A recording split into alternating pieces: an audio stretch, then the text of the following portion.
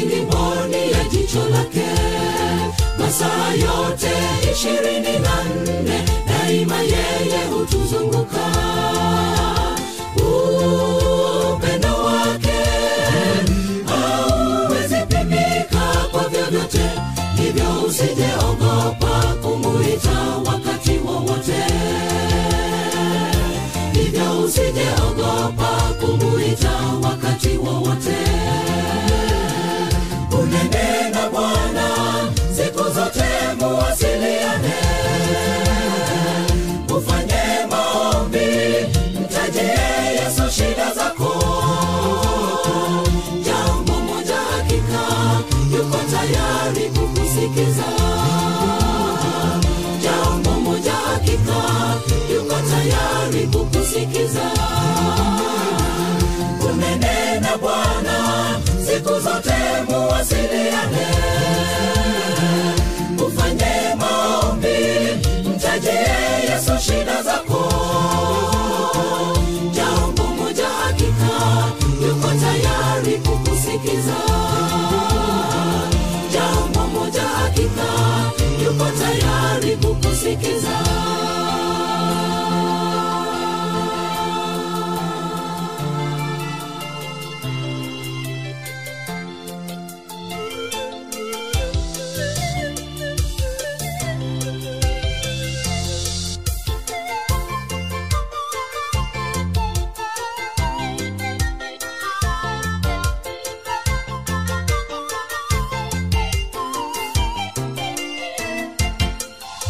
Yesu anasema kwa huzuni, sio kwamba yeye hasikii. Maombi tunayoyapeleka kwake, shida zetu zote hazijua. Ila ni dhambi ambazo twazitenda kila siku, ndizo zinazuia maombi yetu yasifike kwake. Ndizo zinazuia maombi yetu yasifike kwake. Unene na Bwana siku zote muwasiliane. Ufanye maombi, mtajie Yesu shida zako. Jambo moja hakika, yuko tayari kukusikiza. Jambo moja hakika, yuko tayari kukusikiza. Unene na Bwana siku zote muwasiliane. Ufanye maombi, mtajie Yesu shida zako. Jambo moja hakika, yuko tayari kukusikiza.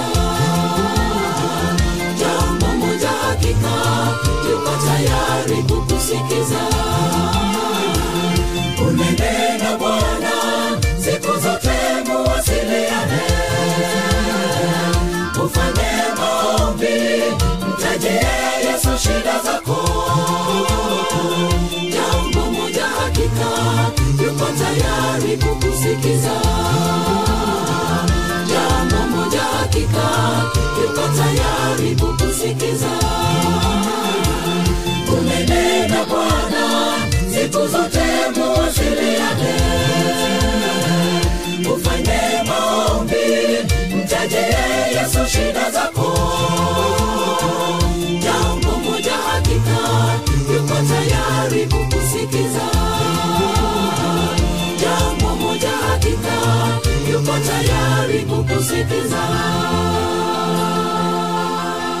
Asante, asante, asante. Sema thank you a million times to the Almighty God kwa kutufikisha siku ya leo. Thank you to the Almighty God kwa kutufungulia siku ya leo.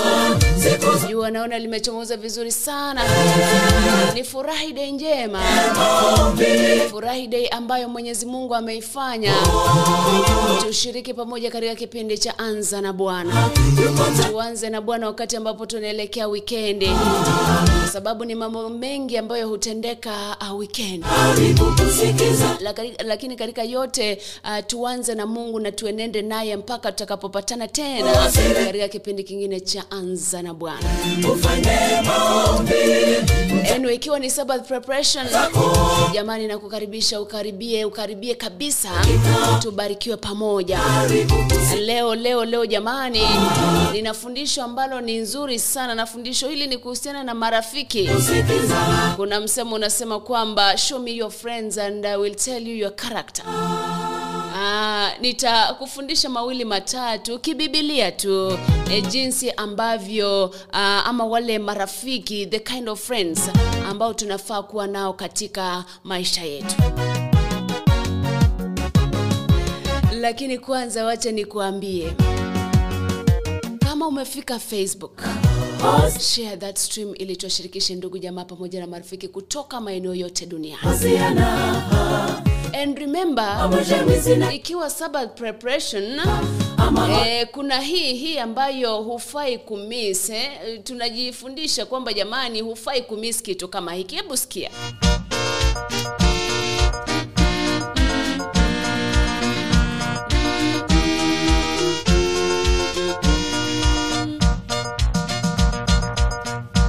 Inaitwa Sabbath preparation, na mimi sitakanyaga waya leo.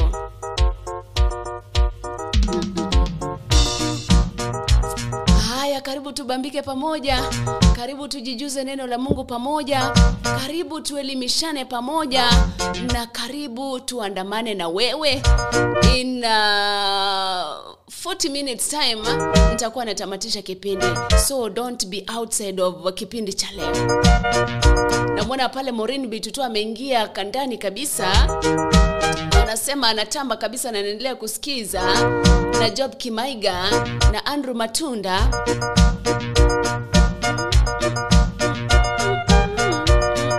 Anyway, wanasema lazima nianze kwanza kukufungulia kifungo cha Biblia, na cha leo cha kwanza kinatoka kitabu cha Wakorintho wa kwanza, mlango wake ni wa 15 mstari wa 57. This is just an introductory verse kabla hatujaingia kwenye kifungu cha leo kuhusiana na marafiki, the kind of friends ambao unafaa ku keep closer to you. Verse 57, 1 Corinthians chapter number 15 inasema hivi: lakini ashukuriwe Mungu yeye atupaye ushindi kwa njia ya Bwana wetu Yesu Kristo. Kipi kinajitokeza pale? Ashukuriwe Mungu kwa sababu ya yale mambo ambayo ametutendea. Jambo kuu ambalo alitufanyia ni kutupa nguvu, ni kutupa uzima wa milele kupitia kwa kumtoa mwanawe Yesu Kristo, kupitia kwa kuja kwa mwanawe Yesu Kristo. Kwa hivyo tumshukuru Mungu kila wakati, tuanze na yeye, tuzungumze na yeye, tuombe msamaha, tumshukuru, na yeye bila shaka atakaa nasi. Nasema kaa nami. Na wimbo by the way unaimba kaa nami ni usiku sana, usiniache gizani Bwana. Kwa hivyo natumai kwamba wakati ambapo tumeanza Anza na Bwana, tutaendelea mpaka mwisho wa kipindi hiki. Lakini ashukuriwe Mungu yeye ambaye anatupa ushindi kupitia kwa njia ya Bwana wetu Yesu Kristo. Amen. Haya, itabidi nikupeleke mahala kwingine kidogo, nikupatie mziki mmoja. Nikirudi ni mafundisho all through kuhusiana na marafiki ambao tunafaa kukaa karibu nao hapa duniani, kwa sababu wengine jamani mambo huenda mrama. Ikiwa ni Sabbath preparation, kuna wimbo ambao unasema, umeimbwa na Gospel Trumpets, unasema kama isingekuwa ni huyu Mungu wetu, kama isingekuwa ni yeye, sisi tungekuwa wapi? Ndio maana sifa na utukufu tunafaa kumrudishia yeye, Mungu wetu.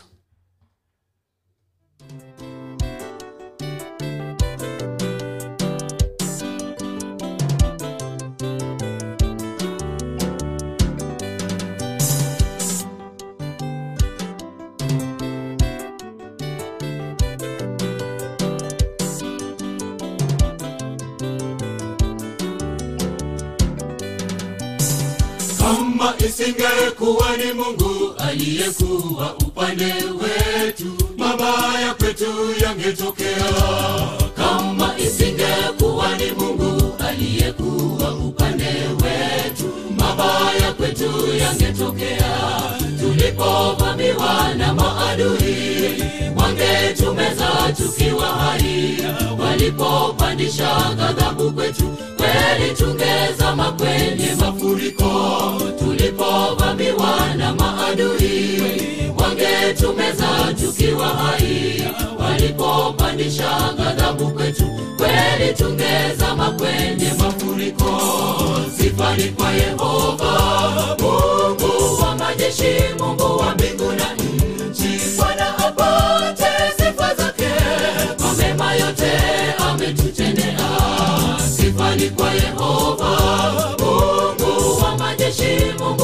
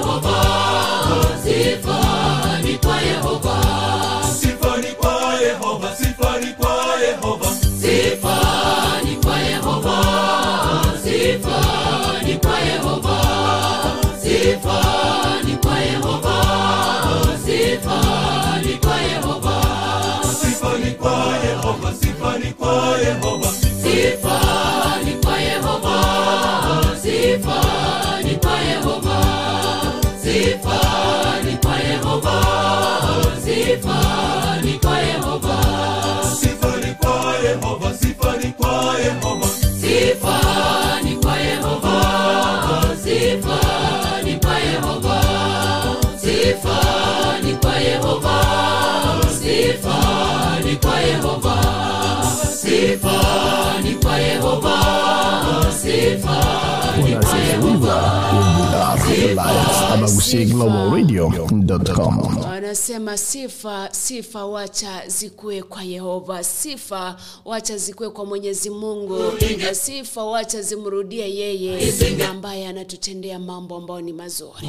Upande wetu imani yetu Marafiki tulipougua anaitwa friends.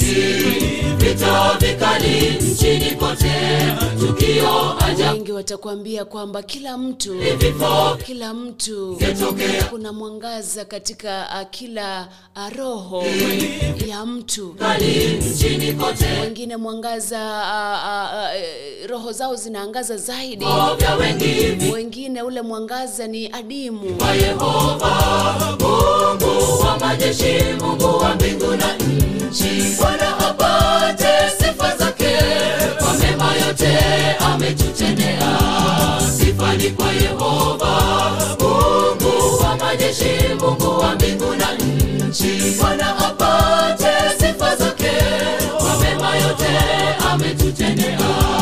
Sifa ni kwa Yehova, sifa ni kwa Yehova, sifa ni kwa Yehova, sifa ni kwa Yehova, sifa ni kwa Yehova, sifa ni kwa Yehova, sifa ni kwa Yehova. Wanasema sifa ni kwa Yehova. Sabat prep yako inaanza vipi? Share your stream ili tushirikishe ndugu jamaa pamoja na marafiki kutoka maeneo yote duniani. Sifa ni kwa Yehova. Ningependa ufungue nami kitabu cha Ayubu, mlango wake ni 42. Mungu wa majeshi, Mungu wa mbingu na nchi, Bwana apate sifa zake kwa mema yote ametutendea. Sifa ni kwa Yehova Mungu wa majeshi, Mungu wa mbingu na nchi. Fungua nami kitabu cha Ayubu, mlango wake ni wa 42. Sifa ni kwa Yehova, sifa ni kwa Yehova, sifa. Haya mambo tunayoyazungumzia pale ni kuhusiana na Ayubu kutoshelezwa, Ayubu kunyenyekezwa, Ayubu kuwaombea marafiki zake wabarikiwe. Sifa ni kwa Yehova, sifa ni kwa Yehova. Haya, kama umeshare hiyo stream, shukrani za dhati. Kama hujashafanya vile kwa haraka ili tuwashirikishe wenzetu siku hii ya Furahi Day ambayo wanasema ni Sabbath preparation ama Members Day. Wengi wanasema ni ile siku ambayo ni ya kujivinjari, lakini kumbuka kwamba ni tarehe 15 mwezi Julai 2022, wakati ambapo bei ya mafuta imesalia pale ilipokuwa mwezi uliopita. Kwa hivyo na tumai kwamba mambo yanakuendea vizuri, lakini I hope kwamba umefungua na kitabu cha Ayubu, mlango wake ni 42. Kwa sababu ya muda, jamani, wacha tusome kwa haraka tu. Biblia inasema hivi, kwa haraka Biblia inasema hivi, ndipo Ayubu akamjibu Bwana na kusema, najua ya kuwa waweza kufanya mambo yote na ya kuwa makusudi yako hayawezi kuzuilika. Ni nani huyu afichaye ushauri bila maarifa? Kwa maana nimesema maneno nisiyofahamu, mambo ya ajabu ya kunishinda mimi nisiyoyajua. Sikiliza na kusihi, nami nitanena, nitakuuliza neno nawe niambie. Nilikuwa nimesikia habari zako kwa kusikia kwa masikio, bali sasa jicho langu linakuona. Kwa sababu hiyo najichukia nafsi yangu na kutubu katika mavumbi na majivu. Basi ikawa baada ya Bwana kumwambia Ayubu maneno hayo, Bwana akamwambia huyo Elifazi Mtemani, hasira zangu zinawaka juu yako na juu ya hao marafiki zako wawili, kwa kuwa ninyi hamkunena yaliyo sawa katika habari zangu, kama alivyonena mtumishi wangu Ayubu. Basi sasa jitwalieni ng'ombe dume 7 na kondoo dume 7, mkamwendea mtumishi wangu Ayubu, mjisongezee sadaka ya kuteketezwa, na huyo mtumishi wangu Ayubu atawaombea ninyi, kwa kuwa nitamrithia naye nisiwatende kulingana na upumbavu wenu. kwani ninyi hamkunena maneno yaliyonyooka katika habari zenu kama alivyonena mtumishi wangu Ayubu. Basi Elifazi Mtemani na Bildadi Mshuhi na Sofari Mnaamathi wakaenda wakafanya kama vile Bwana alivyoamuru, naye Bwana akamrithia Ayubu. Kisha Ayubu kisha Bwana akamrejeshea Ayubu mali yake hapo alipowaombea rafiki zake. Bwana naye akampa Ayubu mara 2 kuliko hayo aliyokuwa nayo kwanza. Ndipo akamwendea ndugu zake wote, wanaume kwa wanawake, nao wote waliojuana naye hapo zamani, wakala chakula pamoja naye katika nyumba yake, nao wakampa pole na kumliwaza kwa ajili ya mateso hayo yote aliyoleta Bwana juu yake. Kila mtu akampa kipande cha fedha na pete ya dhahabu kila mmoja. Basi hivyo Bwana akaubariki huo mwisho wa Ayubu zaidi ya mwanzo wake, naye alikuwa na kondoo 14,000 na ngamia 6,000 na jozi ya ng'ombe 1,000 na punda wake 1,000. Kumbuka hii ni baada ya Ayubu kupata majaribio magumu, majaribio makuu. Alipopata tatizo, yale matatizo ya mali yake kuteketeza, mali kuibwa, wanajeshi wake kushindwa, ufalme wake kuanguka, nyumba zake kuporomoka, watoto wake kufa, yani kila kitu alichokuwa nacho,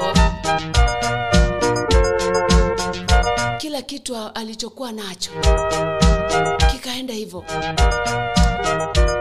Wakati ambapo alikuwa anayapitia yale mateso, kuna wale marafiki, kuna wale ndugu, kuna wale jamaa ambao walikuwa wanamsema, nasikia kwamba huyu amemkosea Mungu ndio maana anapitia haya, huyu amemtusi Mungu ndio maana anapitia haya, huyu sasa amefanya kitu fulani ndio maana kuna majaribu kama haya.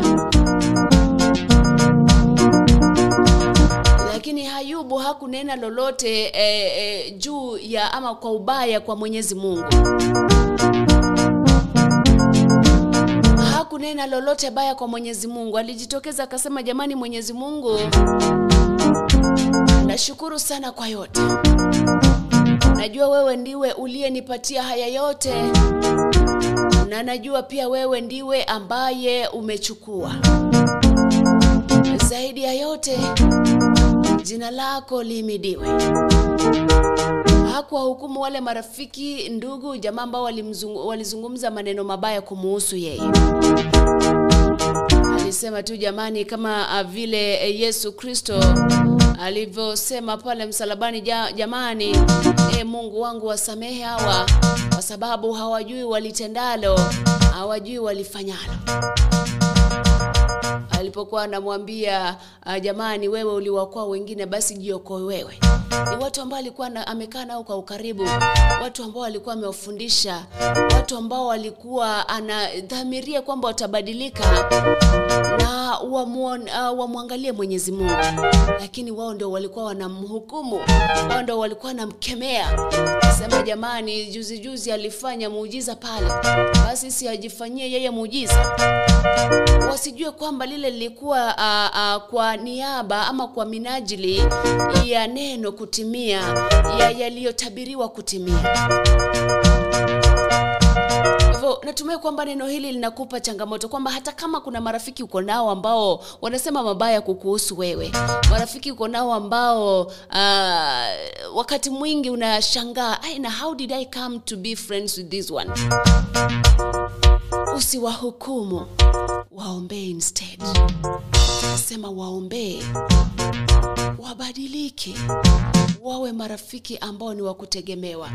Ukisoma kitabu cha Methali, mlango wake ni wa 18 mstari wa 24.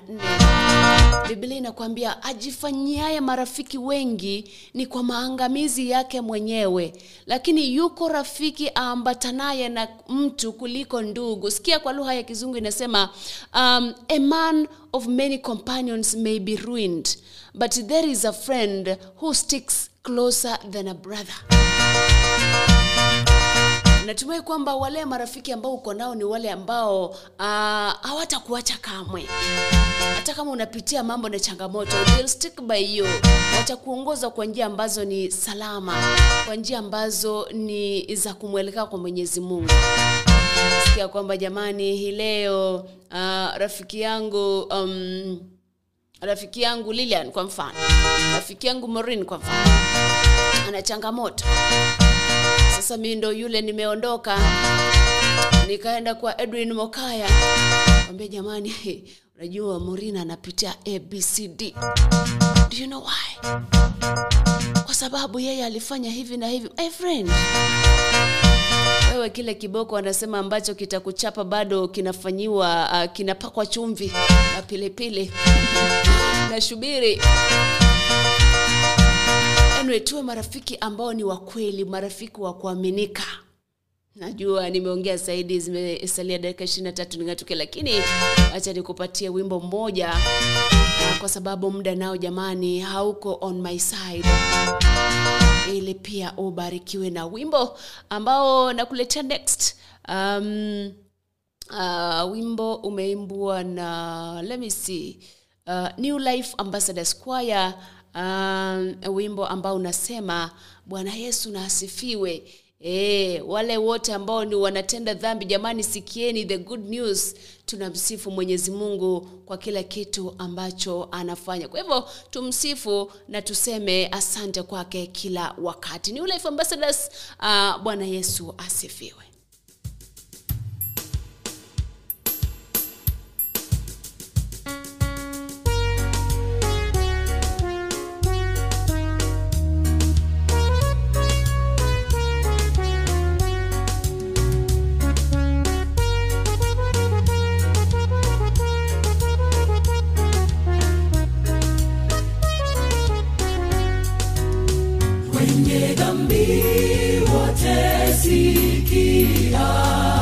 Yesu ndiye nuru kwa giza, ninakubali kwa furaha tele.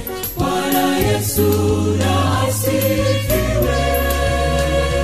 Bwana Yesu, Yesu na asifiwe siku zote njiani kote. Dhambi zangu zote zimeondolewa. Bwana Yesu na asifiwe.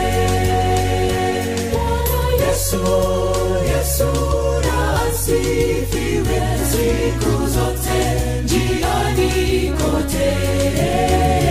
Dhambi zangu zote zimeondolewa. Bwana Yesu na asifiwe.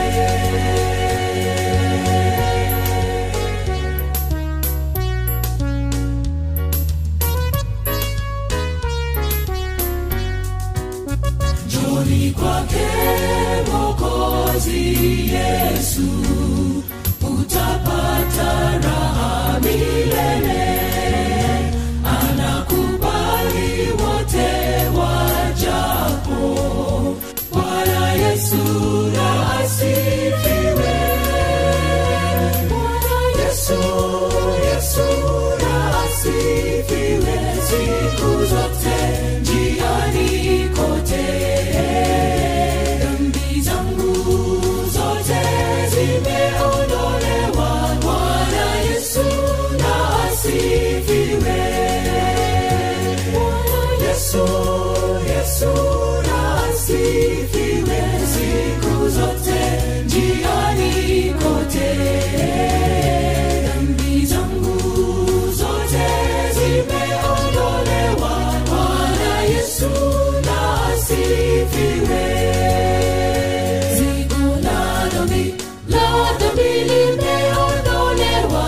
Bwana Yesu na asifiwe.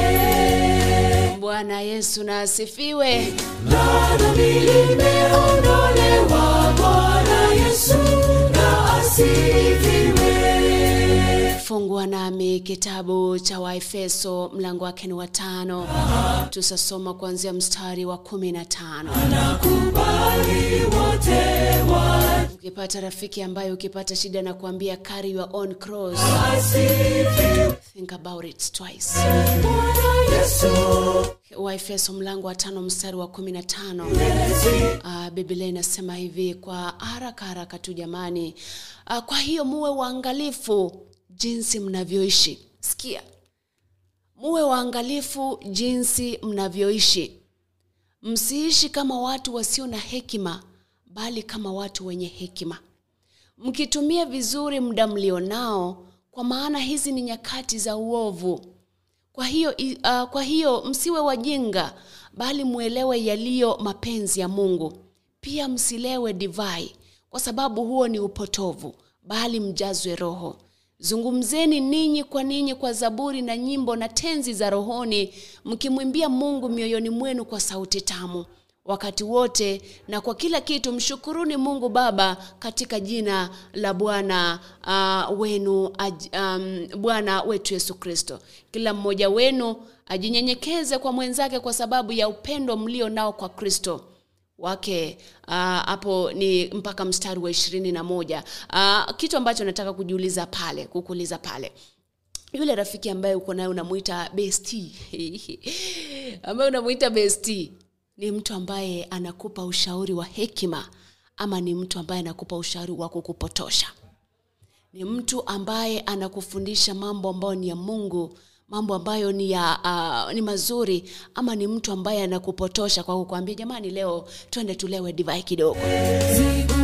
Ni mtu ambaye anakupotosha, ni mtu ambaye Biblia inamuita usiwe mjinga, uelewe mapenzi ya Mungu. Ni mtu ambaye anaelewa mapenzi ya Mungu, ama ni mtu ambaye haelewi mapenzi ya Mungu? Ni mtu ambaye wakati wote hamshukuru Mwenyezi Mungu, ama ni mtu ambaye anamshukuru Mwenyezi Mungu kwa kila jambo? Mkiwa mmekaa pamoja, that conversation that you always have, what kind of conversation do you have wakati uko na wale marafiki zao ambao unawaita ni marafiki kweli? Yesu na asifiwe siku zote. Ukiangalia kitabu cha Wathesalonike wa kwanza mlango wake ni wa 5, usome mstari wa 11. Inasema, kwa hiyo farijianeni na kujengana kama mnavyofanya sasa. Farijianeni na kujengana kama mnavyofanya sasa. Therefore encourage one another and build one another up just as you are doing. Yule rafiki ambaye uko naye, is he a friend who encourages you? Is he or she a friend who builds you up? Ama ni rafiki ambaye anakubomoa? Unapata rafiki mmoja amekujenga uko karibu kufika kilele, mwingine anakuja anakubomoa. Je, yule rafiki ambaye uko naye ni yule ambaye anakujenga ama ni yule ambaye anakubomoa? Ni kujiuliza tu na ujijibu. Sijui kuna wakati ambapo unapata you almost giving up in life. Unapata kwamba umepitia matatizo, umepitia changamoto nyingi mpaka you almost like giving up. Unapata kwamba you having a bad day. Sijui kama is there any of you ambaye anapenda listening to music. For me, wakati niko na siku mbaya, I'm having a bad day, niko na mood, niko na stress, by the way napenda kusikiza music sana. The loneliness, the moodiness ndani yangu ina melt away to pole. So I don't know if you one of me, lakini najua kwamba kuna kitu ambacho unapenda kufanya wakati labda you having a bad day, you are in a mood. Ni kitu gani ambacho unapenda kufanya? Mimi napenda kusikiza muziki sana, muziki wa gospel. Sijui wewe unapenda kufanya nini, lakini you never go wrong listening to music when you are having a bad day. Zima kila kitu, weka tu utavaa headphones, just listen to music and everything will be okay. Wakati ambapo ule muziki unakuzungumzia wewe mwenyewe. Anyway, kama marafiki tuwe watu ambao wanapendana, watu ambao wanainuana, watu ambao wanajengana, badala ya kuwa watu ambao wanabomoana. Ndio maana anakuambia Warumi 12 mstari wa 10 kwamba love one another with brotherly affection, outdo one another in showing honor, kwamba pendaneni kama ndugu, hata kama nyinyi marafiki, pendaneni kama ndugu. Vile vile akasema kwamba kuna ndugu ambao kuna marafiki ambao wanakuja katika maisha yako and they have like they stick to you more than a brother will, more than a relative will. So hii leo wewe wale marafiki ambao uko nao, are they the ones that uplift you? Are they the ones that encourage you? Are they the ones that help you go in a better direction? Ama ni wale ambao wanakuvuta? Jua kuna there are 3 kinds of people in life. Kuna watu ambao kuna 3 kinds of people. Watu ambao they're two extremes. Moja ako to extreme mbaya, extreme mzuri, and then kuna yule ambaye ako katikati, ako ambivalent. Wanasema ako ambivalent, yani ajui aende east side ama aende east side, but that is the person who needs convincing ama persuading, kwamba unajua kama zile polls wanasema Infotrack na Tifa and so what, wanasema kuna wale ambao they are undecided. So the undecided ones ndio wale tunaita the ambivalent ones. Kwamba wewe, are you going to move to the positive or to the negative? Unaenda kuenda kwa upande mmoja ambao yani are you gonna go to either side ama utaenda kubaki pale pale? Biblia inasema kwamba usiwe mtu ambaye ni vuguvugu. It's either you are hot or you are cold. It's either you're serving the Lord or you're serving the devil. Usiwe hapa katikati eti leo umeenda kanisani, kesho umeenda kwa waganga. No, usiwe vuguvugu, kuwa mtu ambaye akona msimamo. Basi kuwa na marafiki ambao wana msimamo. They are either with you or they are not. They are either helping you or they are not. Kuwa na marafiki ambaye ni wa msimamo. Light bearers kutoka pale Tanzania wanasema sifa kwa Bwana. Leo nyimbo ni za sifa kwa Bwana. Natumai kwamba utaendelea kubarikiwa na hizi nyimbo.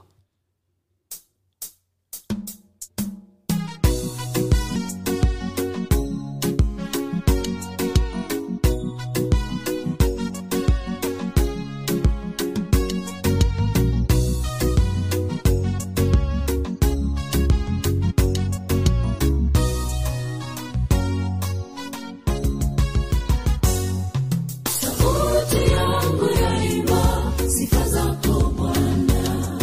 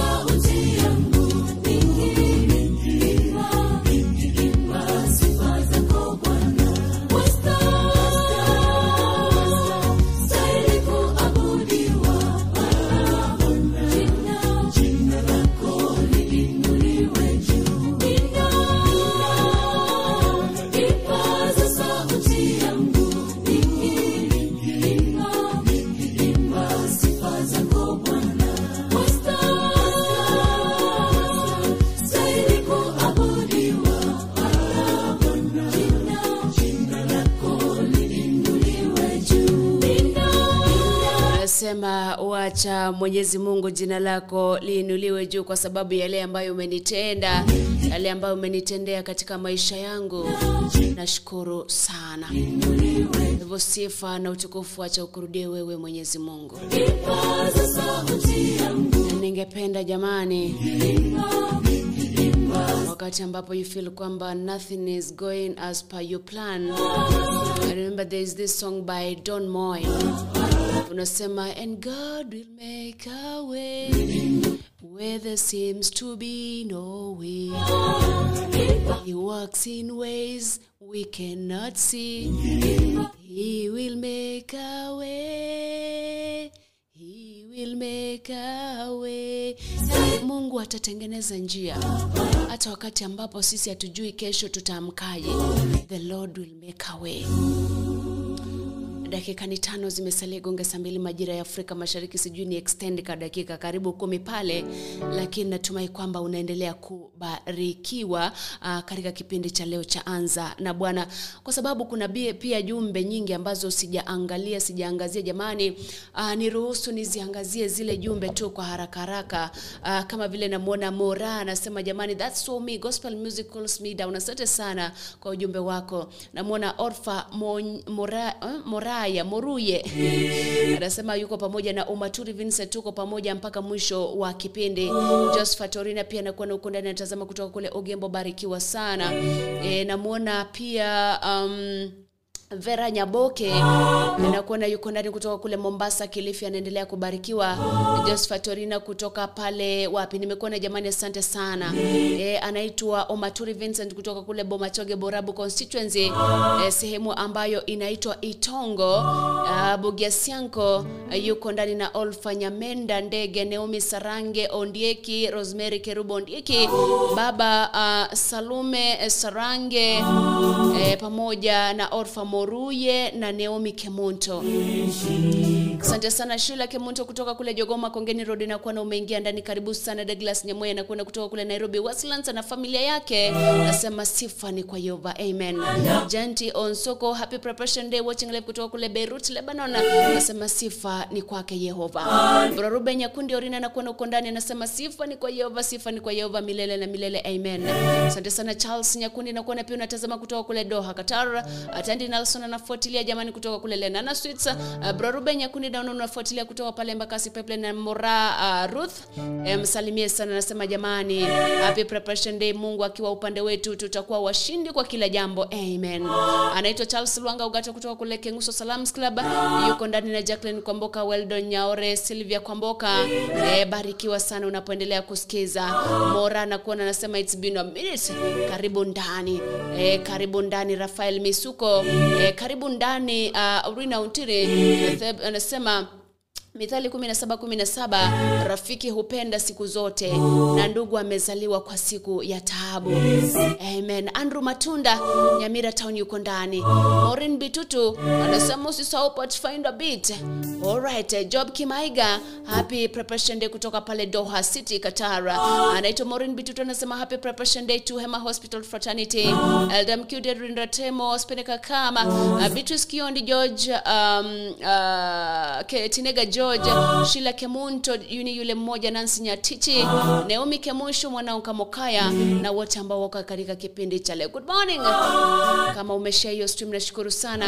Kama hujashare una muda wa kushare kabla sijatamatisha kipindi. Masira Ndege na muona kutoka pale sehemu za Embakasi Pipeline.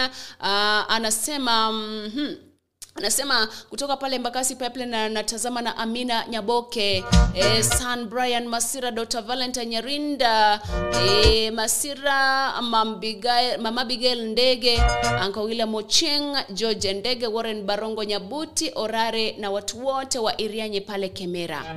Barikiwa sana. Kabla sijatamatisha kipindi cha leo, kwa kwamba kama ndugu yako amekukosea msamehe, vile vile kama rafiki yako amekukosea msamehe, kwa sababu Biblia inaniambia katika kitabu cha Wakolosai mlango wake ni 3 mstari wa 13, kwamba vumilianeni na kusameheana kama mtu ana malalamiko kuhusu mwenzake. Sameheni kama Bwana alivyokwisha kuwasamehe. Hiyo tunajua kwamba in life kuna makosa hutokea, makosa hapa na pale hutokea, lakini tunaambiwa kupitia kwa upendo wake Yesu Kristo sisi tulisamehewa dhambi. Kwa hivyo jinsi ambavyo Mwenyezi Mungu alitusamehe kupitia kwa mwanawe, pia sisi tuwasamehe ndugu zetu, rafiki zetu wakati ambao wametukosea. Kumbuka kwamba alikuja akachukua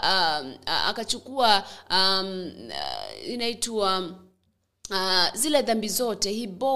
He bore everything for us. So as Christ forgave us, as the Lord forgave us, pia sisi tuwasamehe ndugu zetu, rafiki zetu ambao wanatukosea. Msamaha wake ni wa muda. Na vile vile kumbuka kwamba anasema upendo wa kweli, kama unampenda rafiki yako, upendo wa kweli husamehe. Upendo wa kweli hauhesabu mabaya. Upendo wa kweli huvumilia.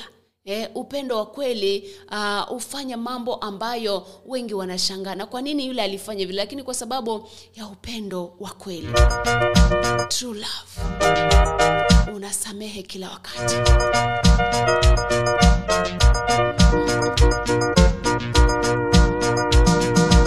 Asante sana, natumai kwamba umebarikiwa siku ya leo.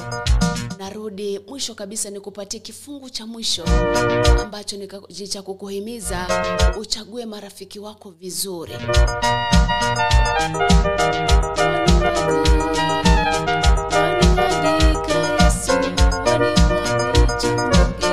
Anyway, wakati ambapo ninakaribia kutamatisha kipindi cha siku ya leo, allow me kindly kukupatia wimbo ambao ni wa kukufundisha ni wa kukuombea. Actually ni kama ombi. Wimbo umeimbwa ni the blessing cover, umeimbwa na the Lulu Worship Ministers, wakisema kwamba Mwenyezi Mungu akubariki, akuongoze, akuangazie nuru yake kila wakati kunapokucha. Ukianza na yeye, bila shaka your day will not be gloomy. Siku yako itakuwa na furaha. Wanaitwa the Lulu Worship Family, wakisema Mwenyezi Mungu akubariki. Wimbo unakuja hivi punde, kisha nikirudi nitakuwa natamatisha ili nitoe fursa kwa kipindi kingine cha the morning brief ambacho kinakujia baadaye.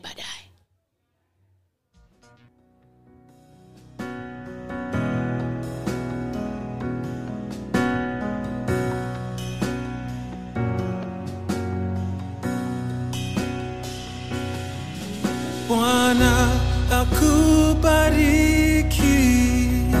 na akulinde, akuangazie uso wake na kukufadhili, akuinulie uso wake na kukupa amani.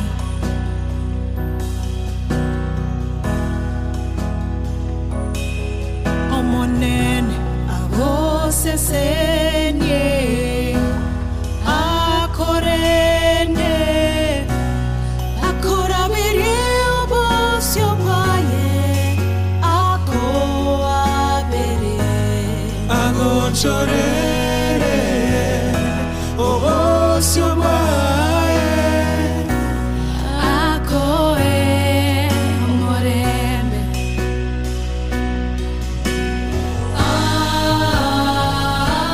Amina, amina, amina.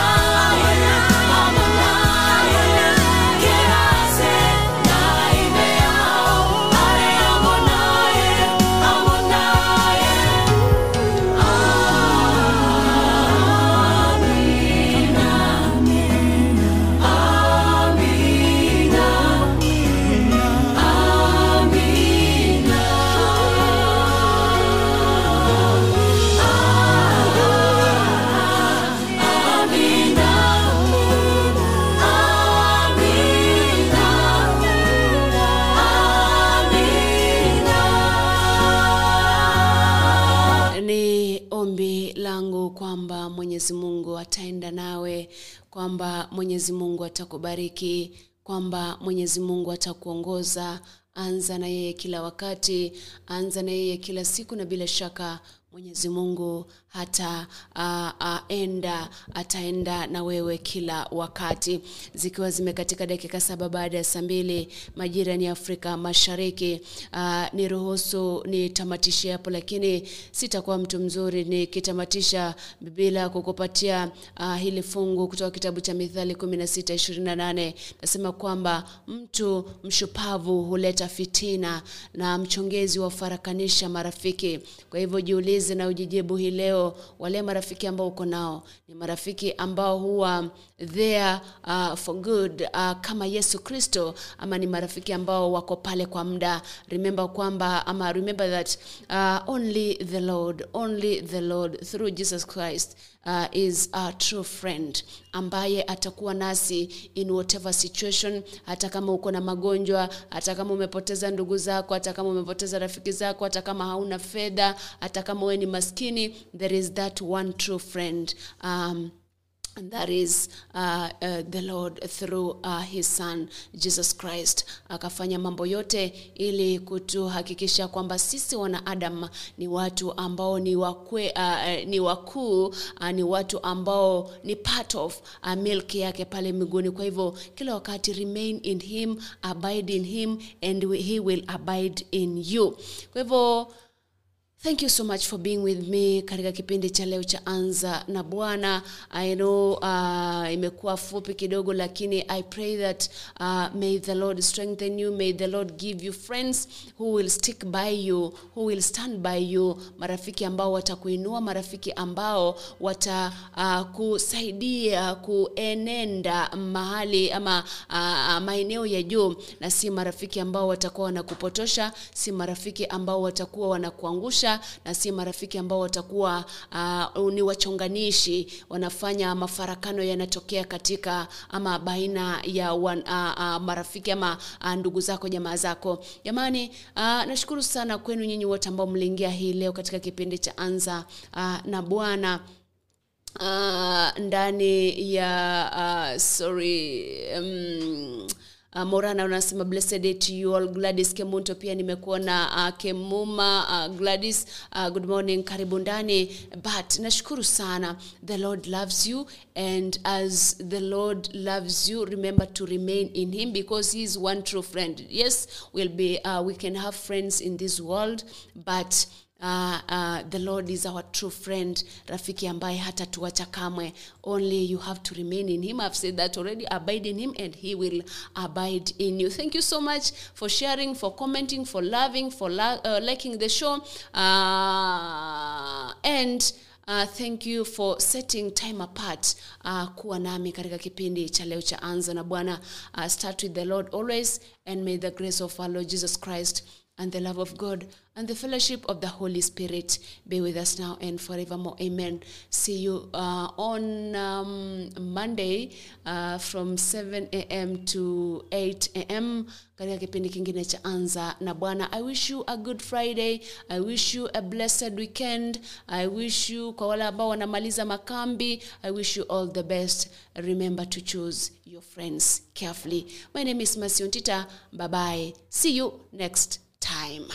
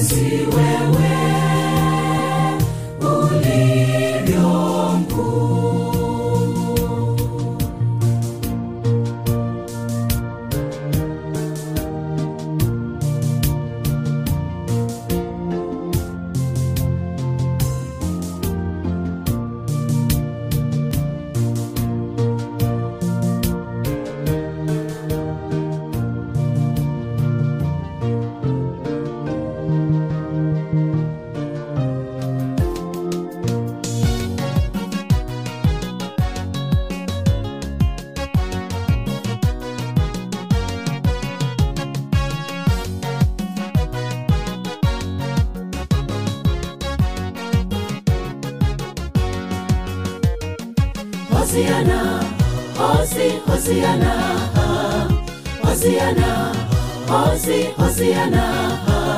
Ahirwa muje mu izina ry'Uwiteka, amahoro n'icyubahiro biba hasumba hose. Hosiana, Hosiana, Hosiana, Hosiana. Ahirwa muje mu izina ry'Uwiteka, amahoro n'icyubahiro biba hasumba hose. Umusume Yesu yinjiye mu murwa Yerusalemu, mu cyubahiro cy'umwami w'abami. Abaturage b'uwo murwa basasa imyambaro yabo mu nzira hose Yesu yagiye anyura baririmba Hosiyana. Bari bazi ko azanywe no kubakiza ingoma mbi zo mu isi, kuko yahanuwe ko ari buzarengera ubwoko bw'Uwiteka. Ibyishimo bitaha mu mitima yabo, baririmba banyeganyeza amashami y'ibiti, indirimbo zikwiriye Yerusalemu. Nyamara we yazanywe no gutegura imitima y'abantu, ayigobotore mu ngoyi y'icyaha no mu rupfu rw'iteka. Umunsi umwe bazatahe mu rugo iwabo, baririmba banyeganyeza imisingi y'ijuru, indirimbo zikwiriye Yerusalemu. Twegereje umunsi wo kuzimurirwa iwacu, umukwe n'umugeni we binjira mu cyubahiro. Haririmbwa indirimbo y'akataraboneka, izaririmbwa n'abamarayika, izaba ari indirimbo yo kwakira umukwe acyuye umugeni we. Uwo munsi tuzasezera ku isi y'ibyago, icyaha n'urupfu bizaba bikuweho by'iteka. Turirimba n'ijwi rirenga ry'icyubahiro, dufatanye n'abamarayika, dusingiza umwami w'abami kandi nyir'ubutware bwose. Hosiana, Hosiana, Hosiana, Hosiana. Ahirwa muje mu izina ry'Uwiteka, amahoro n'icyubahiro biba hasumba hose. Hosiana, Hosiana, Hosiana, Hosiana. Ahirwa muje mu izina ry'Uwiteka, amahoro n'icyubahiro biba hasumba hose.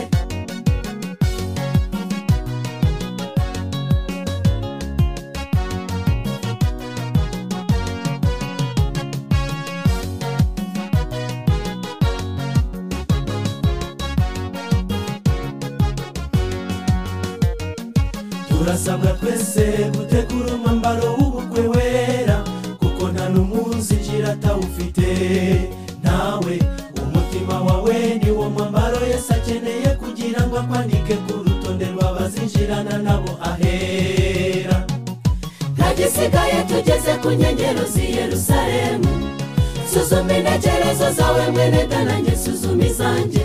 Nta kizira kizinjiraho hera, kandi buri muntu ku giti cye reka twese twiyambura ibizira byatubuza kugenda. Ntagisigaye tugeze ku nkengero z'i Yerusalemu, suzuma intekerezo zawe mwene dananjye suzuma izanjye.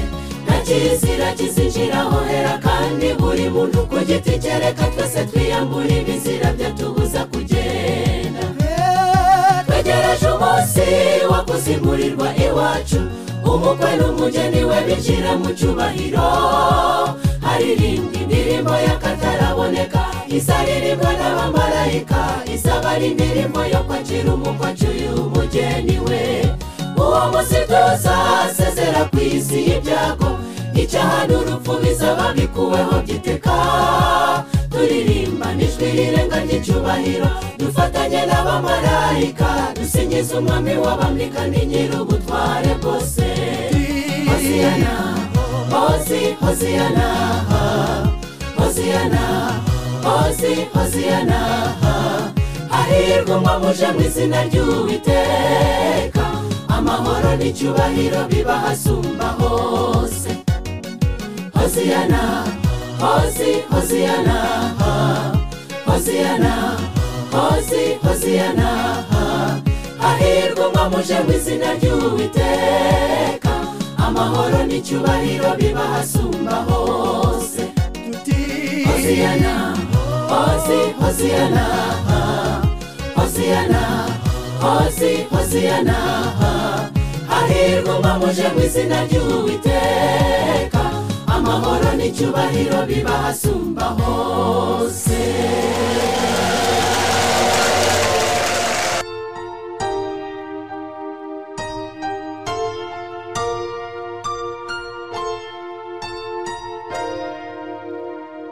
There is a candle in every soul,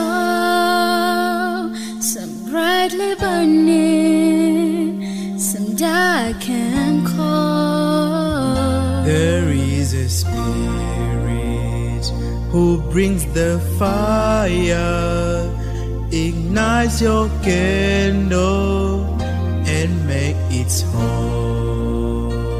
Carry your candle, run to the darkness, seek out the hopeless, confused and torn. Hold out your candle for all to see it. Take your candle, go light your world. Take your candle, go light.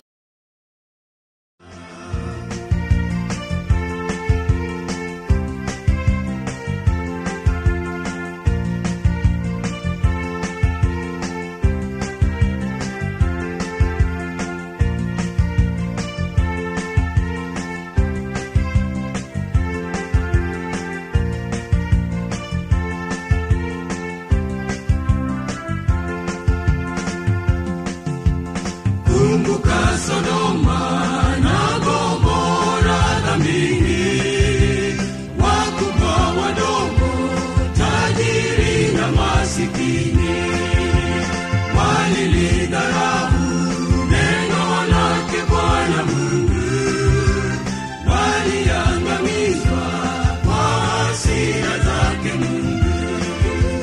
Sina haja na dunia kwa kuwa imekwisha, imeandaliwa mbingu.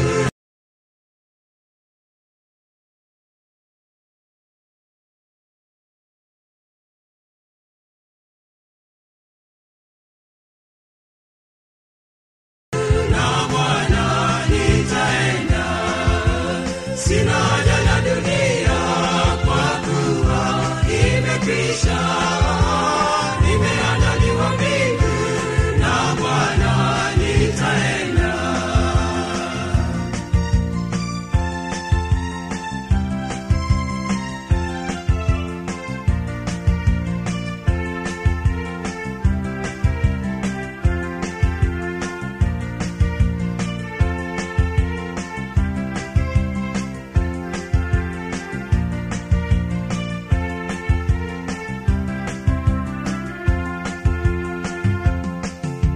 Njoni twende kwake, mkombozi wa dunia, anatualika karamuni. Njoni twende, atawapumzisha wenye mizigo mizito, atawapanguza machozi yenu yote. Sina haja na dunia kwa kuwa imekwisha, imeandaliwa mbingu. Na Bwana nitaenda, sina haja na dunia kwa kuwa imekwisha, imeandaliwa mbingu. Na Bwana nitaenda, sina haja na dunia kwa kuwa imekwisha, imeandaliwa mbingu. Na Bwana nitaenda, sina haja na dunia kwa kuwa imekwisha.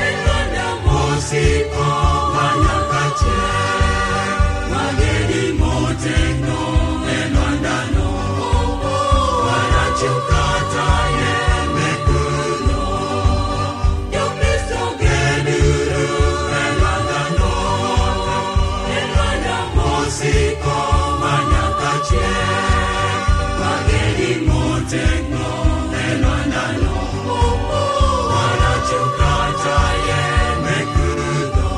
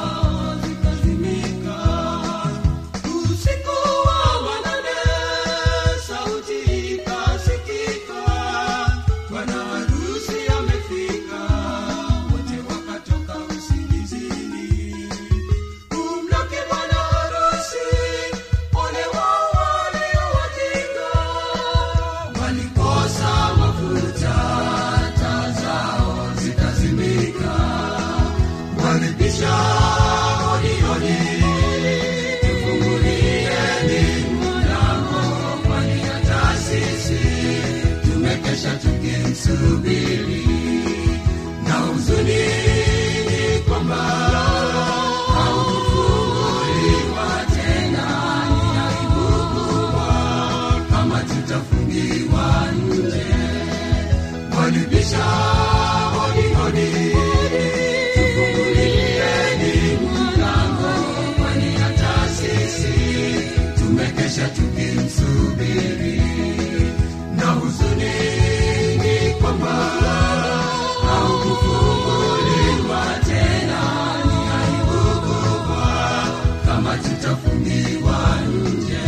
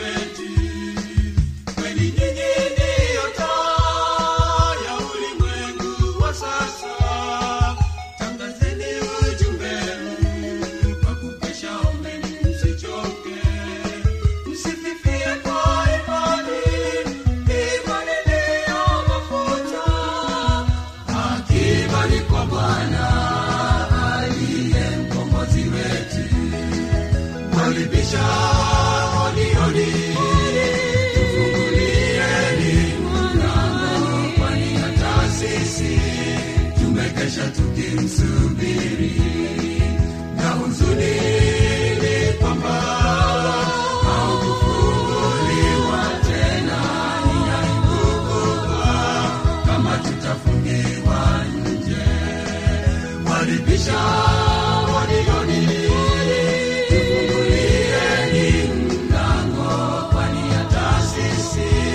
tumekesha tukimsubiri. Na huzuni ni kwamba haukufunguliwa tena, ni aibu kubwa kama tutafungiwa nje. Walibisha hodi hodi,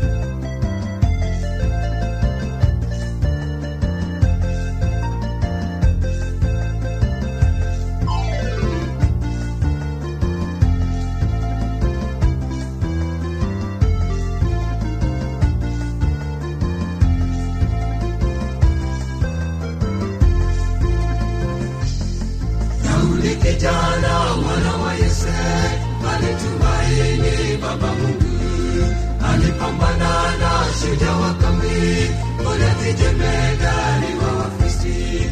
Daudi kijana mwana wa Yese alitumaini Baba Mungu, alipambana na shujaa wa kambi, Goliathi jemedari wa Wafilisti. Daudi bila hofu kwa jina la Bwana wa majeshi kapambana tena. Daudi alimkabili Goliathi na kumshinda. Mungu wetu alimuwezesha kumshinda Goliathi. Mungu wetu alimuwezesha kumshinda Goliathi. Njoni sote tupambane, shetani tamuaga, tukaishi paradiso iliyoandaliwa. Njoni sote tupambane, shetani tamuaga, tukaishi paradiso tuliyoandaliwa.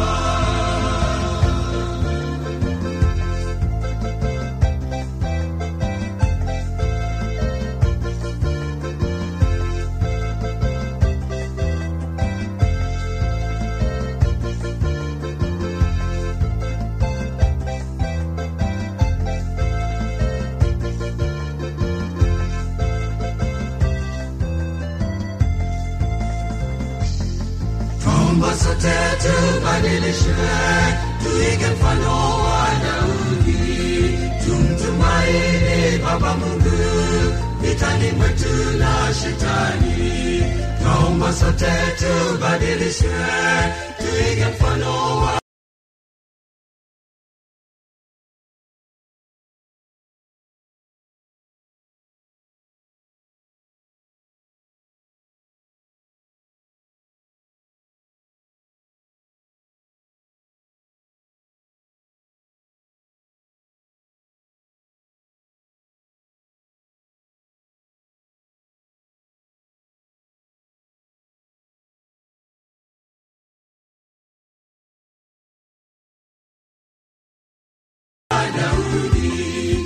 tumtumaini Baba Mungu vitani mwetu na shetani.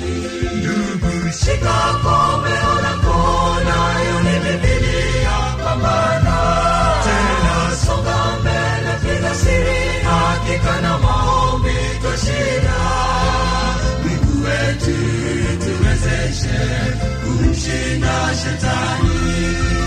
Mungu wetu tuwezeshe kumshinda shetani. Haleluya, njoni sote tupambane, shetani tamuaga, tukaishi paradiso tulioandaliwa. Haleluya, njoni sote tupambane, shetani tamuaga, tukaishi paradiso tulioandaliwa. Haleluya, njoni sote tupambane, shetani tamuaga, tukaishi paradiso tulioandaliwa. Haleluya, njoni sote tupambane, shetani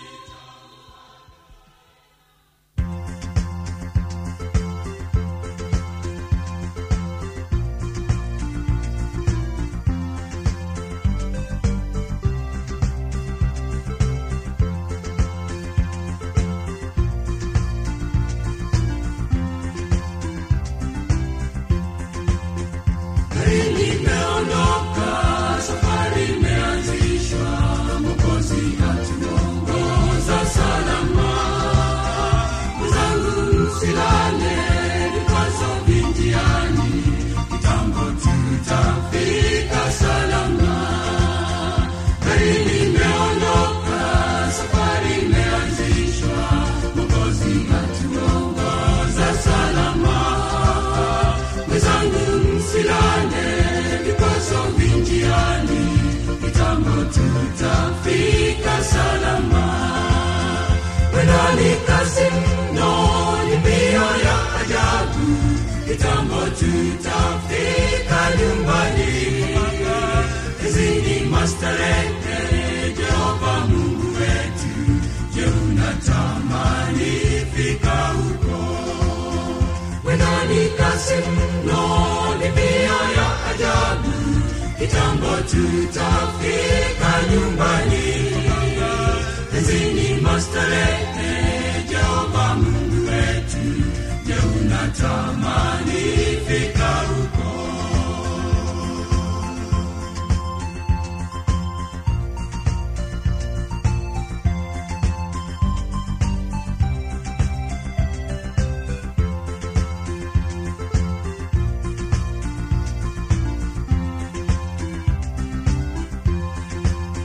Safari ni ya mwendo, msiwe na mizigo, mizigo yote ya baki hapa.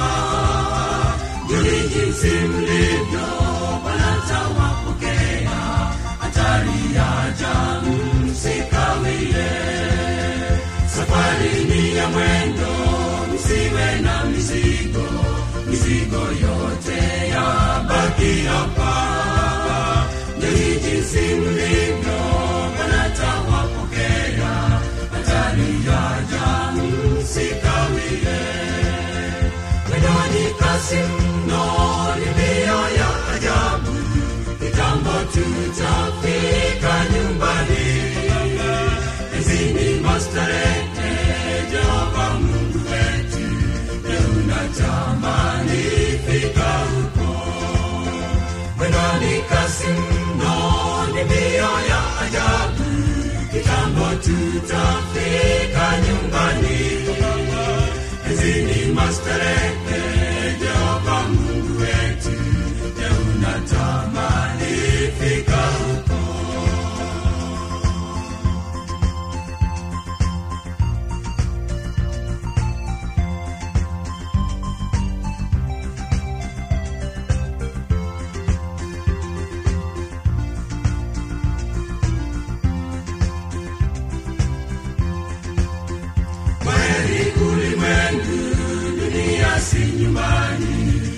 nyumbani kule juu mbinguni, ambapo taonana na marafiki zetu waliolala katika Bwana.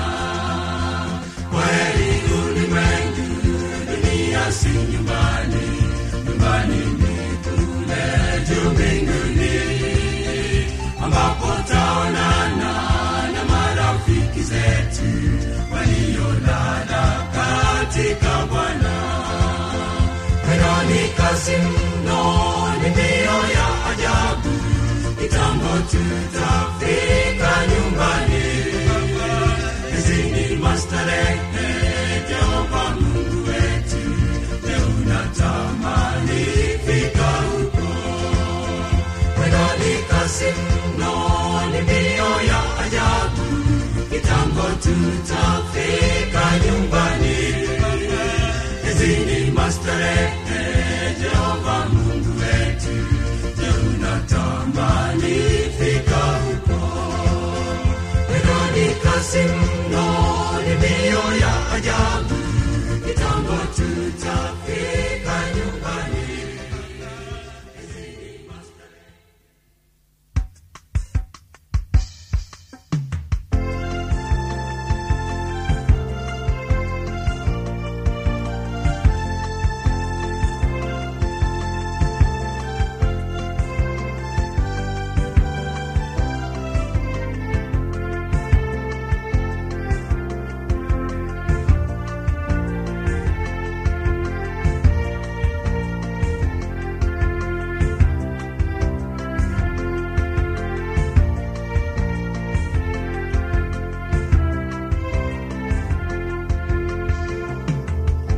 Sabato, Sabato ni siku takatifu.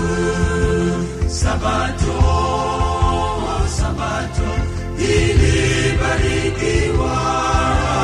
Sabato, Sabato ni siku yake Bwana. Tuitunze Sabato na kuitukuza.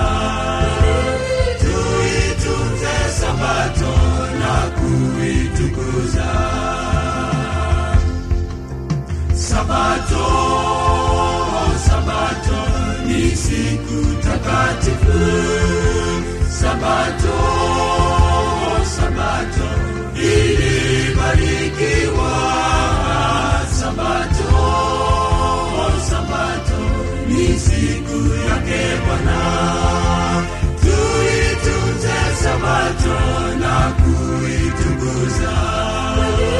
Tuitunze Sabato.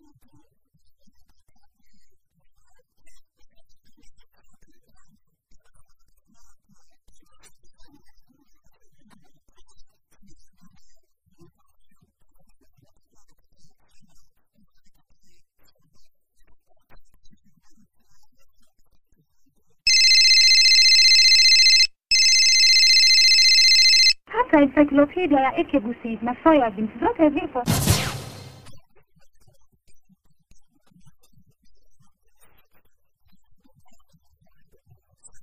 Nairobi Supermarket. Mpenzi mtazamaji na msikilizaji wetu wa stesheni ambayo unaipenda ya HR, na kusabeni na kukaribisha katika kipindi cha leo cha The Morning Brief. Naitwa Masi Ontita, karibu. Right, mpenzi karibu. Niite Edwin Mokaya. Leo pia Mungu amenijalia nimefika huku, ni Videl Somo Shoge. Haya, asante sana. Kumbuka kwamba tuko mbashara maeneo ya Facebook pamoja na channel yetu pale YouTube @HR News. Vile vile unaweza ukaendelea kutusikiza kupitia application yetu Bagusi Global Radio, jipatie kutoka pale Google Store ili utisikize kwa njia ya kipekee. Vile vile kumbuka kwamba kwenye tovuti yetu www.hrnews.co.ke/television pia unaweza ukatupata pale, uendelee kutufuatilia na kusikiza na kutazama vipindi vipindi vyetu vyote, hasa kile ambacho kiko hewani sasa hivi cha The Morning Brief. Kwa kweli mambo mengi yametukia, yametendeka tangu tulipoagana hiyo jana katika kipindi cha The Morning Brief. Yametukia hasa, wengi walikuwa wanaangalia sana lile suala la kupanda ama kushuka kwa bei ya mafuta, na hapo jana ile tume ya kukadiria ile bei ya mafuta EPRA iliamua kwamba mafuta yatasalia katika ile bei ambayo yalikuwa yanauzwa kwa mwezi uliopita, ikiwa ni shilingi 140 kwa mafuta ya diseli, petroli 159.1 ama na senti 12, na mafuta ya taa kuuzwa kwa shilingi 127 na senti 94. Kumbuka kwamba iwapo mafuta yangeongezwa bei, basi diseli ingeuzwa kwa shilingi 193 ama na senti 64, petroli uzwa kwa shilingi 209 na senti 65, na mafuta ya taa yauzwa kwa shilingi 181 na senti 13. Sijui kivyenu mnalizungumzaje swala hili, kwa sababu wengi hasa wale ambao ni wauzaji wa mafuta haya walikuwa nadhamiria kwamba labda yangeongezwa bei kidogo. Ndio maana tuliona jana kulikuwa na foleni sana kwenye vituo vya mafuta, haswa katika kaunti ya Kisii, na sana sana katika mji wa Kisii. Pengine kwa dhamira yangu pengine ni kwamba huenda walidhani kwamba mafuta yangeongezwa. Unajua ilikuwa kwa akili za kila mtu kwamba bado mafuta yangeongeza pengine kwa shilingi 5, sijui shilingi 5. Kwa hivyo huenda wale ambao walikuwa na mafuta walifunga ili pengine bei ikiongezwa waweze kupata ile faida, waweze kufaidika na ile stock ambayo pengine ilikuwemo, lakini mambo yakaenda yakawa kangaja. Ni jambo ambalo watu wengi wamelishabikia zaidi. Leo nikija zangu studioni nilisikia wengi wakizungumza wakisema kwamba at least unajua tulikuwa tunahofia kwamba bado ingawaje gharama ya maisha imeenda juu, bado ingezidi kwenda juu zaidi, manake mafuta ndio uti wa mgongo. Ikiwa mafuta naongeza basi kila kitu lazima kingeongeza. Kwa kweli sijui kama ile gari ya Videre inaitwa Langla sijui kama pia ilikosa mafuta ama vipi. Unajua Masi, mafuta imekuwa sasa, nyinyi mmezungumza kuhusu ongezeko la bei ya mafuta. Mimi nataka kuchukua hiyo bei ya mafuta nione kama inaingiana kisiasa kidogo. Nione kama itaingia kwa siasa. Unajua mafuta imekuwa ikiongeza kwa bei kila kuchao. Toka mwezi wa 6 wa 7 imekuwa ikiongeza. Lakini this month ambao ni mwezi wa mwisho wa reign ya President Uhuru Muigai Kenyatta, tumeona kwamba imebakia tu pale kwa sababu alisema jana kwamba kuna pesa bilioni fulani alikuwa amezungumza na ile idara ya 16.7 bilioni. Hiyo mafuta isalie pale. What if I say kwamba ni kwa sababu aliona bei ikiongeza kidogo, kura za Azimio zitaleta shida?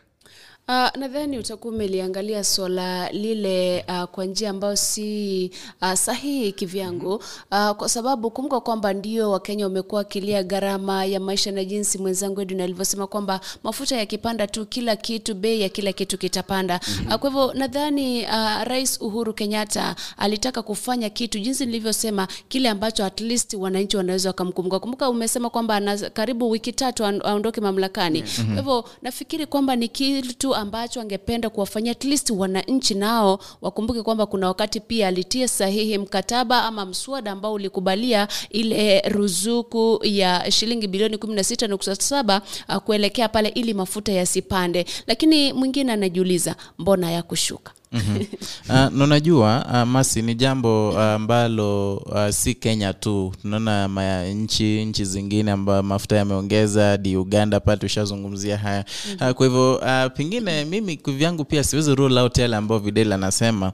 Tunajua kwamba haswa timu ya Kenya Kwanza imekuwa mstari wa mbele zaidi kupinga ongezeko la mafuta, wakitaja kwamba handshake ndio imefanya mambo yamekuwa magumu. Ngawaje rais mwenyewe na baadhi ya lieutenants wake kisiasa wamekuwa kitaja kwamba pengine vile vita ambavyo vinaendelea kati ya Russia na Ukraine vimesababisha kwamba gharama ya maisha imeenda juu, mafuta yamepanda, unaona. Kwa hivyo pengine pia walikuwa naiangalia kisiasa kwa maoni yangu, lakini kwamba lazima mbona ile ruzuku haikuwa inatolewa hapo nyuma. Manake tunajua kwa kawaida serikali hutoa ruzuku ya bilioni 101.9, lakini sasa hivi wakati hiyo ongezeko la shilingi bilioni 16.7. Kwa sababu kulikuwa na mwezi wa 5. Mbona mwezi jana mbona mwezi jana wangeongeza, wangetoa ili pengine isiongeze. Unajua kwa miezi 5 iliyopita kumekuwa na ongezeko lile la mafuta, unaona.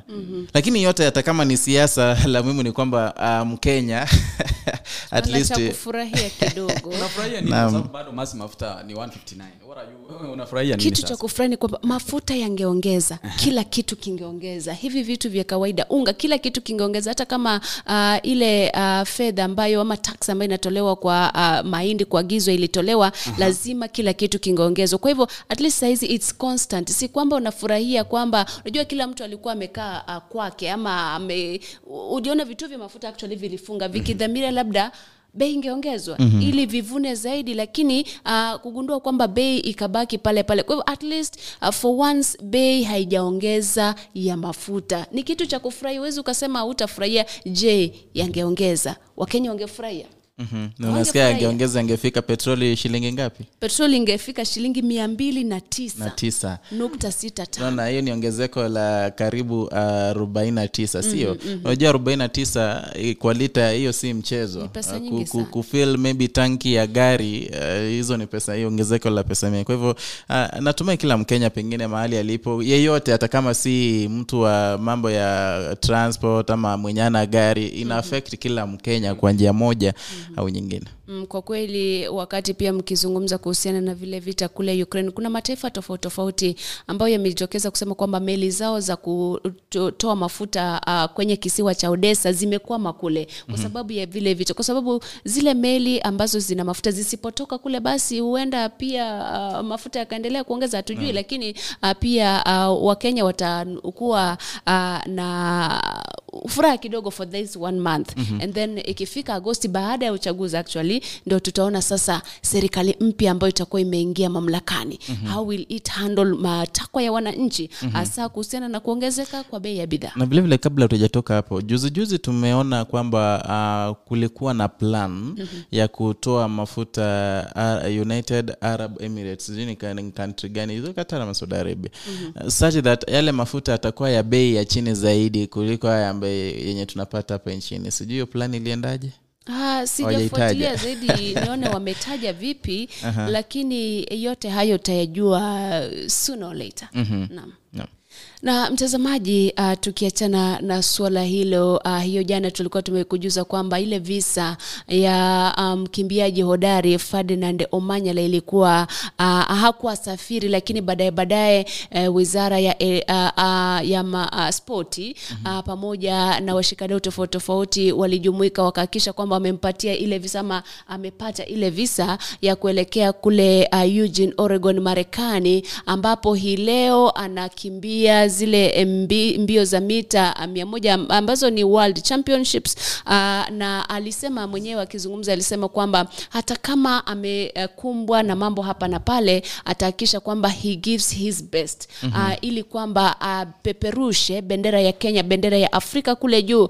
Sijui unajua kulikuwa alikuwa anazungumza, anasema watu mmekuwa mkikashifu fulani lakini hamjui kitu ambacho kinaendelea. Ni kwamba kuna baadhi ya maswali ambayo unaulizwa pale ambayo ukijibu vibaya basi ni hivyo. Kwa hivyo ni tuseme tu ni afueni kwake, kwa sababu alipata ile visa ya kuelekea pale Marekani. Akitoka pale Marekani anaenda pale Birmingham, Uingereza, ambapo pia atashiriki mashindano ya Commonwealth ama Umoja wa Mataifa.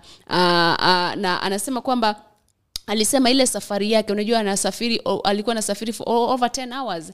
Alisema kwamba haitadhuru matokeo yake. But vile ukumbuke kwamba Masi walisema kwamba akifika pale kama amechelewa itabidi akimbie race akiwa peke yake. Anamletea anaitwa nani, Kipchoge. Kipchoge ambaye alikimbia ile Ineos Challenge. Unajua ni race kwa sababu atakimbia let's say the race kama imeisha, mtu amepata 9.2, sasa yeye akikimbia 8.0, sasa yeye ndiye ametangulia. Lakini unajua Masi, race inakuanga mzuri wakati mko nyote. I know, lakini when it comes to circumstances kama zile, amekubaliwa atakimbia peke yake, lakini natumai kwamba atakimbia na wengine, kwa sababu michezo ile ilikuwa inafanyika saa 2 na dakika 40 ama ni saa 2 na dakika 40, lakini ni hii leo. Kwa hivyo tutatazama, tutaona atakimbia vipi kama atakuwa na wenzake. Nilimwona Amina Mohamed, unajua ni swala ambalo lilikuwa limezua hisia tofauti miongoni mwa Wakenya hapo jana, kuuliza kwamba huyu ni mtu anaenda kuwakilisha nchi ya Kenya na inakuaje basi visa yake iwe imechelewa. Lakini tunaona vile vile Omanyala aliweza kumshukuru rais wa nchi ya Kenya pamoja na Minister of Sports, Culture and Heritage pamoja na yule waziri wa michezo Amina Mohamed, na akasema kwamba tusije tukawekea yote lawama. Mohamed Amina ambaye ni waziri alisema kwamba visa challenges zinakumbwa na kila Mkenya kwa kila siku, na akasema kwamba kesi hii haikuwa tofauti, na vile vile akasema kwamba la muhimu ni kwamba Omanyala ataenda bado kufanya nini kwenye yale mashindano. Lakini kwa upande wangu naona kwamba ilikuwa ni tofauti kidogo, manake hakuwa ni kama Mkenya yote anaenda pengine kusafiri, ni jambo ambalo lilikuwa la kitaifa ndio, na vile vile ilienda kutuwakilisha sisi kama Wakenya pale nje. Kwa hivyo tuseme kwamba ile sekta wizara ya spoti so you're saying kwamba wakuwe na free pass kama anaenda kuwakilisha taifa? No, hata kama si free pass, lakini ziwe zinaorganiziwa without delay, unaona. Lakini unajua wale wengine ambao pia walikuwa wanashiriki zile mbio walikuwa wamepata visa zao wakaenda mapema. Sasa huenda kulikuwa na kizungumkuti kidogo tu, lakini ni vizuri kilitatuliwa. Naam. Na tukiachana na swala hilo la Omanyala, tunamtakia kila laheri by the way wakati ambapo anashiriki World Championships kule Marekani.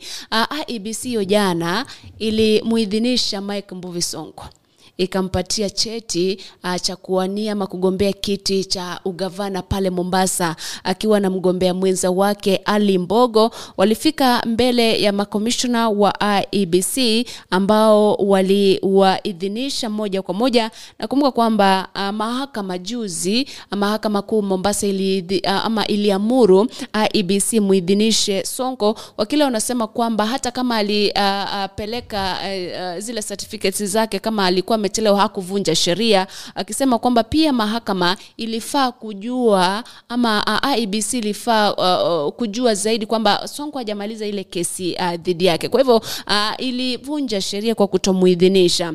Kumbuka kwamba baada ya Sonko kuidhinishwa pale, alijitokeza, alikuwa na supporters wake, wakatembea maeneo tofauti tofauti wakionyesha imani kwamba watashinda. By the way, na sijui unajua hajapiga kampeni. Sasa zimebaki siku 24 ama 25.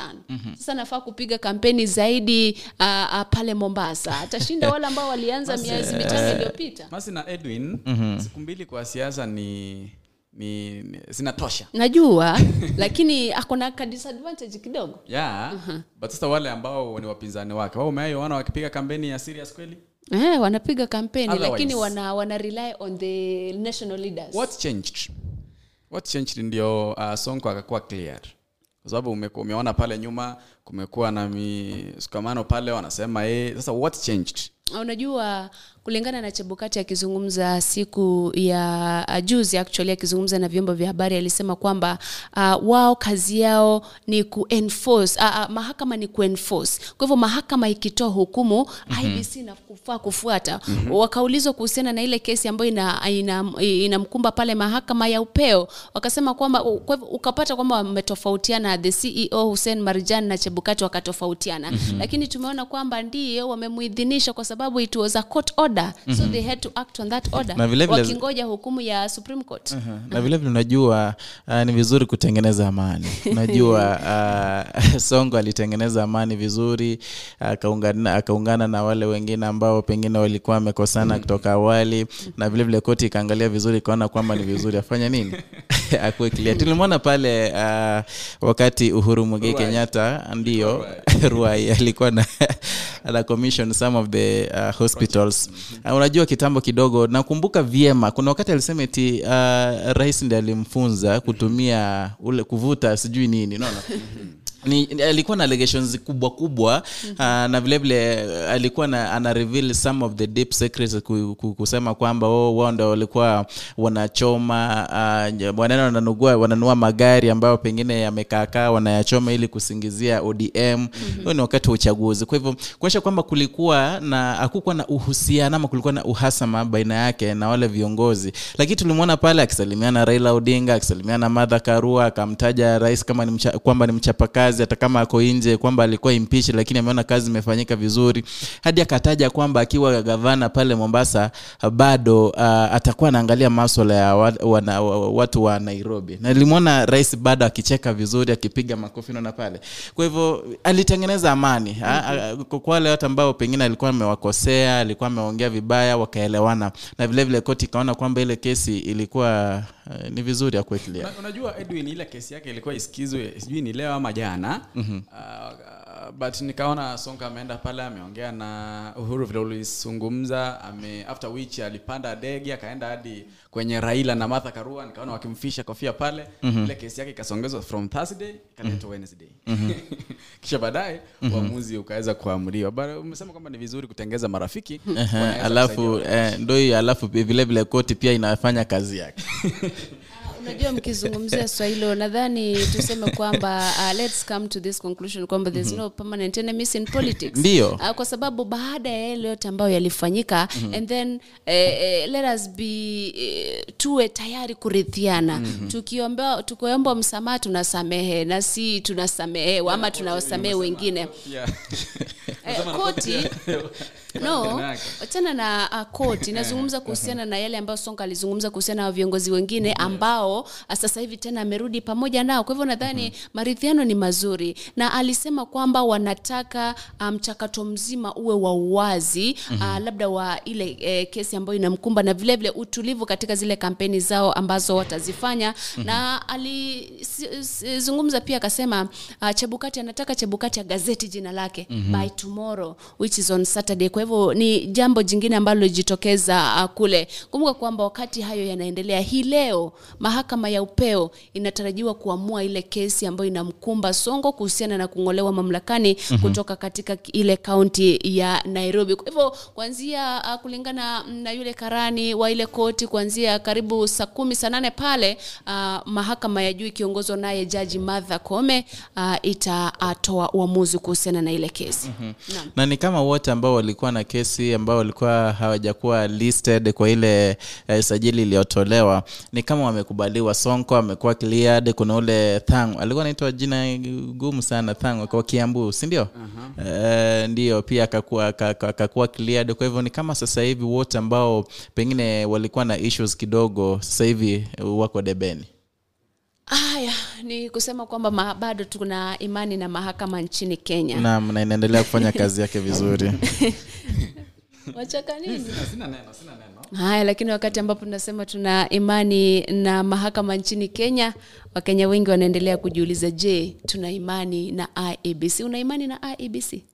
Naam, ndio kutokana na jinsi wamezungumza. Mimi siwezi kuwa na imani unajua mimi kivyangu. Lakini kutokana na IEBC jinsi wamesema basi itabidi nimekuwa na imani.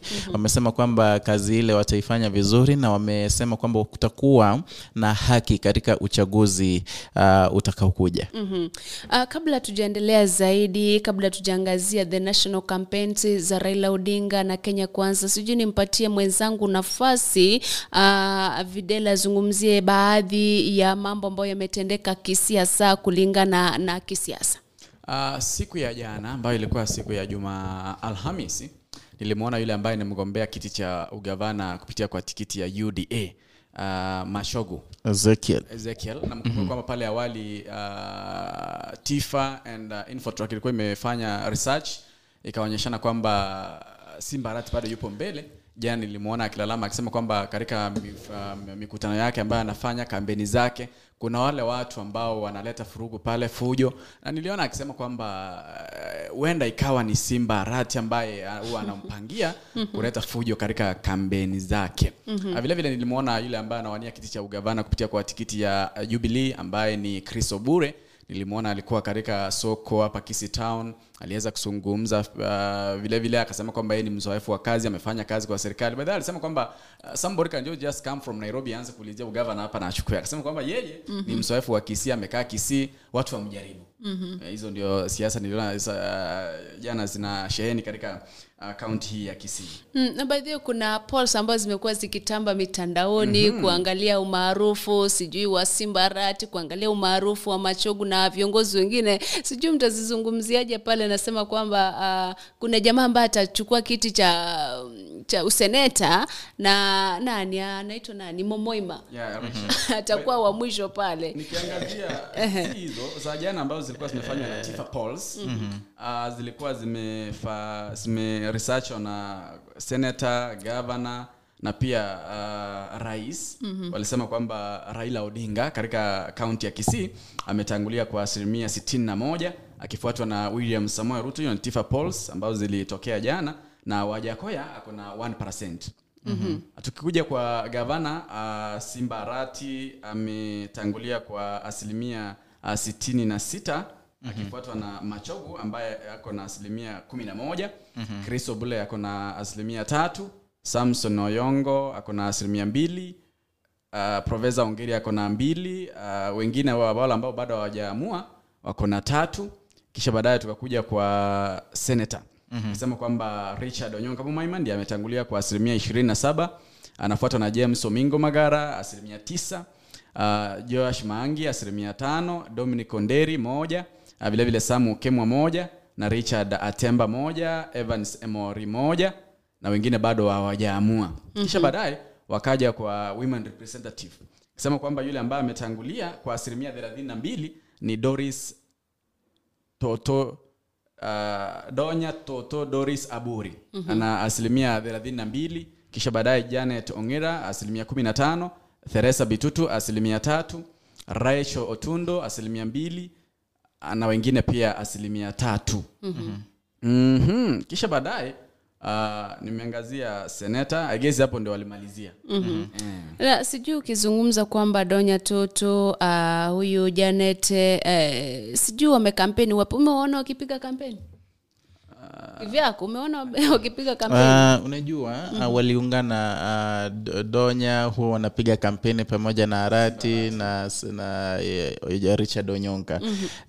Mwenye sijamuona sana ni mama county Janet sijamuona sana, lakini huenda anapiga kampeni manake anazimio la kwake vile vile kuchukua kiti kile. Naam. Na tukisalia pale pale kwenye uchunguzi wa Tifa ambao ulifanywa kati ya tarehe 28 na 29 mwezi uliopita, ni kwamba pia Raila Odinga ametangulia, amempiku mpinzani wake wa karibu Ruto katika kaunti ya Trans Nzoia ambapo ana 52% dhidi ya 34, Nyamira 58% dhidi ya 26, na kule Isiolo 50% dhidi ya 42 yake William Ruto. Na vile vile kule katika kaunti ya Murang'a William Ruto ni maarufu zaidi kwa 62% dhidi ya 18 ya mpinzani wa kwake wa karibu Raila Amolo Odinga. Sasa sijui ukizungumzia swala la Murang'a kwamba Sabina Chege ni mwandani sana wa Raila Amolo Odinga, sijui inamaanisha kwamba hajaleta umaarufu zaidi ndani ama haja wa convince wale wakazi wa Murang'a kumpigia Raila Odinga kura? Na vile vile mtazamaji, kulingana na Tifa Polls anasema kwamba naibu rais William Ruto umaarufu wake unaendelea kuongezeka pale Mlima Kenya. Wakisema kwamba kuingia kwa Martha Karua katika kampeni za Azimio la Umoja wa Kenya na vile vile yeye kuwa running mate hakujabadilisha mambo kwa kiwango kikubwa.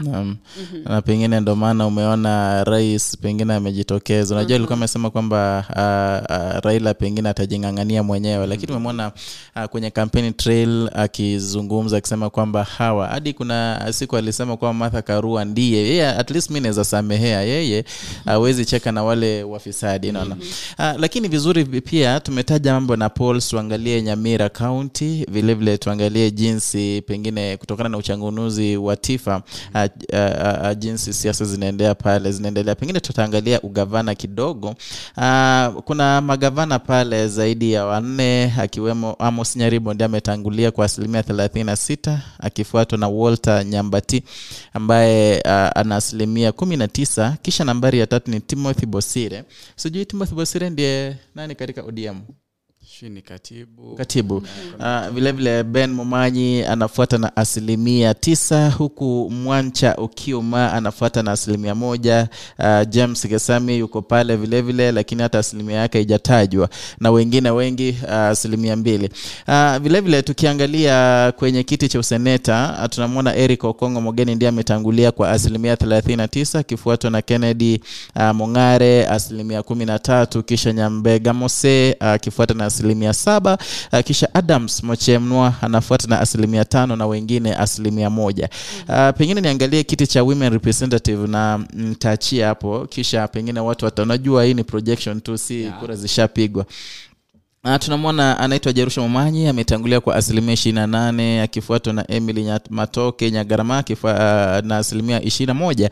Kisha kuna Josephine Omanwa 4%, Alice Chai 2%, Rebecca Thomas 1%, and Nyakerario 1%. Na unajua watu wenyewe walikuwa nasema kwamba ni Rebecca Thomas sababu ya ile uimbaji na ule umaarufu, kumbe uimbaji si siasa. Na nikuulize, unajua nikisikia umezungumza kuhusiana na polls za ugavana pale, unasema kwamba Amos Nyaribo ako maarufu zaidi.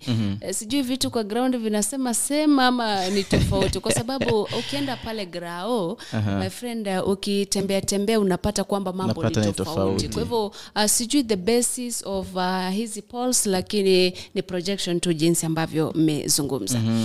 Lakini vile vile tusije tukatilia manake hizi polls vile vile ufanywa na binadamu. Wanasema ni binadamu na nazifanya, sio they are subjected maybe kwa compromise or something, kuna na interest za kwake. Kwa hivyo la muhimu ni kwamba Wakenya wajitokeze wapige kura. Ikiwa unampigia Ben Momanyi mpigie kura, ikiwa unampigia Jerusha ikiwa unampigia Amos mpigie, unaona. Kisha baadaye kura sihesabiwe na ziwe uchaguzi uwe wa haki, basi tutajua kiongozi ni nani. Hata ukiachana Edwin mambo na kuwa na interest, najua hizo polls zinafanywa na ukiangazia zile numbers ambazo walifikia, utapata kwamba walifikia namba chini 2,000. Sasa 2,000 na Nyamira iko na watu almost 100,000. So sometimes we don't atukuangi na hatuwezi amini hizo polls sana.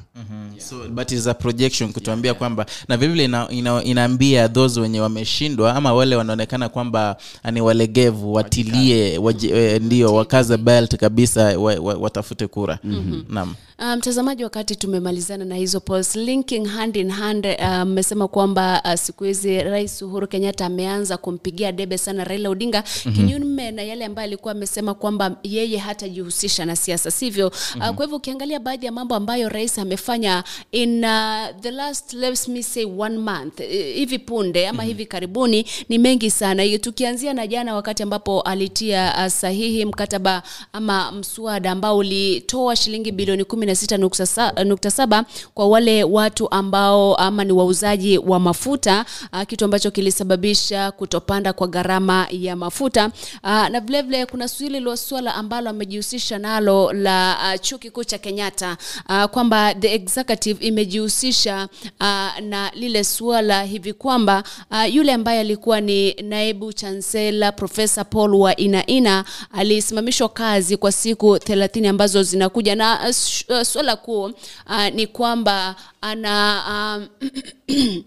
ni kwamba kuna tashwishi ya shamba ambalo serikali ingependa KU itoe kiasi fulani cha ile shamba ili kujengwe shirika la afya duniani headquarters pale sehemu za Nairobi pale. Na vile vile ameanzisha miradi tofauti ya maendeleo. Ameanzisha barabara, amelaunch hospitali, viwanda tofauti, na na mambo mengi kama hayo. Kwa hivyo wengi wanajiuliza mbona hakufanya haya mambo the last 1 year? Mefika mwisho ndo anafanya. Pengine mimi nitasema kwamba wakati wa kutekeleza yale anayostahili kutekeleza aina siseme ama tuseme kwamba kulikuwa na wakati maalum anastahili kuyatekeleza. Kwa hivyo ni sawa, hajatoka uongozini. Tumeona kwamba anasema amebakisha wiki karibu 3 na itabidi kwamba amefanya kazi bado. Kwa hivyo ni vyema. Na ukiangalia vizuri amekuwa kilaunch kisha anasema kwamba Raila Odinga ataendeleza hii kazi. Sinaona. Kwa hivyo ni vizuri pia anazilaunch kisha anasema Raila atafanya nini? Ataziendeleza. Kwa hivyo vile vile tukiangalia upande mwingine is part of legacy. Unajua atakumbuka kwalo. Unajua ile jambo unafanya ukienda kumalizia pengine nakumbukwa zaidi. Kwamba siasa ni interest. Vile vile unajua yeye pia ashaonyesha interest yake kwenye inaelekea. So lazima at least afave the other side, kwa sababu amesema kwamba mimi kama rais ningependelea tumwachie huyu mzee aendelee na kazi. So bado interest bado iko pale, kwa sababu anataka kuonyesha kwamba huyu mzee anaweza fanya vile ambavyo anaendelea kufanya. Alafu vile vile by the way siku za nyuma pia rais amekuwa ki-launch some of the projects. Kwa hivyo tumemwona hadi kuna wakati alikuwa anatoka na Raila, wamepanda ni Air Force inaitwa sijui hizo. Wanaenda pale wanaangalia some of the project. Kwa hivyo ni swala ambalo pengine Wakenya wasije wakatilia manani zaidi eti mbona akafanya nini akatekeleza. Na vile vile unajua unaweza pata kwamba some of the projects zilikuwa zimalizike mapema lakini zikachelewa. Kwa hivyo katika ile haraka yeye kutoka afisini akaziharakisha zimalizike ili afanye nini? Aweze kuzilaunch kabla hajatoka uongozini. Kwa hivyo ni jambo pia tunastahili kuliangazia kwamba si sasa unajua ingekuwa kwamba hakuna project yote amelaunch hapa nyuma sasa hivi anakuja kulaunch, basi tungejiuliza maswali. Kuna nyingi za projects ambazo amezilaunch na sasa hivi bado kuna zenye atazilaunch na sijui zikiisha tena ama kuna zingine mingi atazidi kuzilaunch. Unajua ni kwa sababu sasa hivi anazifanya in plenty wakati wa kampeni, like for the last 2 weeks anafungua leo barabara sijui ni 2 alafu anatoa title deeds. Ametoa title deeds Murang'a, ametoa title deeds Isiolo, Samburu. Maeneo tofauti. Kwa hivyo unajiuliza hizo title deeds hazikuwa tayari previous. I mean what is going on? Lakini ni maswali tunajiuliza. Ni legacy yake anatengeneza ili time will come when people will remember President Uhuru Kenyatta. But vile vile swala la title deed ni swala ambalo watu wamekuwa kilalamika kwa muda sasa. Tuseme kwa kipindi cha pili, huu ni mwaka wake wa 4 kielekea 5 ama ni 5. Tunasema ni 5. Kwa hivyo mbona tangia mwaka wa kwanza hadi mwaka wa 5 hakuwa anazipeana, na haswa wakati wa kampeni zimechacha, wiki 3 zimesalia kwenda uchaguzi ndo zinatolewa, unaona. Kwa hivyo ni baadhi ya maswali ambao Wakenya pengine hujiuliza, lakini vile vile ningewakumbusha kwamba kuna nyingi za miradi ambayo ashalola. Hadi nikumbuke kwamba akimaliza kazi yake anaenda nyumbani yako around, kwa sababu alisema kwamba usidhani kwamba nimalize naenda bado ako around. By the way, rais ni Mkenya. Hilo ni swala ambalo lilizua hisia. Kuna viongozi wawili walirushiana maneno sana kuhusiana na jambo hilo. Na alisema kwamba mimi hakuna mahali naenda. Unajua jambo hilo it is ambiguous such that kuna wakati unaweza liangazia in two ways. Kwanza anaweza basalia uongozini. Pili, yeye ni Mkenya, hata kitoka uongozini atakuwa pale akitembea streets vile alikuwa anasema. Kwa hivyo niliona Oscar Sudi akisema kwamba niliwaambia kitambo kwamba huyu jamaa hataki kutoka uongozini. Nikaona Ngujiri Wambugu, mbunge wa Nyeri Town, akimjibu akisema wacha upuzi. Alisema kwamba atasalia hata toka hapa nchini Kenya, unaona. Kisha Sudi baada akamrejea akamwambia wewe unajua shida yako unakuanga short meko sababu wewe ni mfupi sana, you might not comprehend some of the things. Hapo ni mambo ambayo yanatukia kisiasa, lakini ni vizuri unaweza kayangazia kuwili depending on where you're standing. Kama unasimama muungano tofauti utasema njia fulani, mwingine njia fulani. Kwa hivyo lakini tunajua kwamba ana retire. Na vile vile unajua wakati nataka jinsi alivyozungumza alitaja akisema kwamba tutakuwa tunakutana hapa streets, unaona. So meaning alikuwa anamaanisha kwamba ingawaje ndio ana retire, akisha retire bado si ni Mkenya. Atakuwa hapa, atakuwa anaangalia jinsi mambo yanafanya nini yanatendeka, pengine atakuwa anapeana advice mwenye ataweza. But kwamba ukumbuke tena is very young. Edwin is very Asacho ni kizungumkuti cha vijana nasema is You know, very young. How young is young? he is very young. Maybe atuli anarudia is very young. Is very young. So sasa tumtarajie bado atakuwa. Unajua inafuata kigezo chenye unasema bado yeye ni young. Anaweza kuwa so young kufanya kazi yake, anaenda pale alisha ng'ombe za kwake, is very young, unaona. So it depends, lakini tunajua kwamba kipindi chake kishafanya nini, kishaisha, unless kikatiba pengine wabadilishe, pengine waende kuleta ule mfumo mwingine wa BBI ambao utampatia pengine nafasi kwenye serikali ambayo itakuja, ambayo hatujui kwamba itaunga na Wajakoya, itaundwa na William Ruto, itaundwa na Raila ama itaundwa na Mwaure. But ukumbuke kwamba Raila Odinga ambaye ni yule ambaye anawania ama anatafuta kiti cha urais kupitia kwa Azimio la Umoja wa Kenya, anasema kwamba yeye akiwa rais atamchukua rais akuwe kama mshauri wake. So which means bado is still around. Unajua ni kuchagua kwa Raila, kama Raila atakuwa rais ndiye atachagua.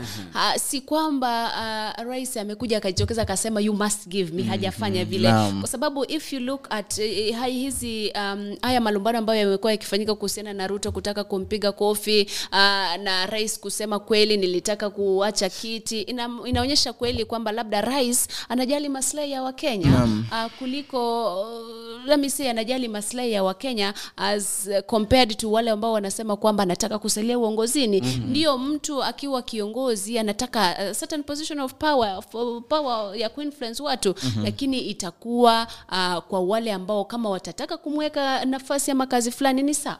Ukumbuke pia yeye Jubilee chama chake kipo ngangali, lakini kina umaarufu 4%. Hiyo ni polls. Hizo ni polls. Ndio ni polls. Sasa polls, but kuna chama chake, ana chama kina wagombea kila sehemu. So bado tumtarajie kwamba atakuwa. Unajua Vidal kukuwa na chama, hata anaitwa nani huyu kuwa na chama, kila mtu ana chama chake, kumbuka. Hata Magara kuna chama chake, kumbuka. Yani chama ni kuwa na chama, no, is different na kukuwa in power. So na vile vile kuwa ni mtu ambaye anapeana advice pengine kwa serikali itakayokuja ni sawa, unlike yeye kukuwa bado in power pengine as a prime minister, chief something or something in that position. No, that's the difference. Haya mtazamaji na msikilizaji, wacha tukimbie pale break kidogo, tunarejea hivi punde, tutamatisha ama tuendeleze kukujuza yale ambayo yaendelea kutendeka katika nyanja tofauti.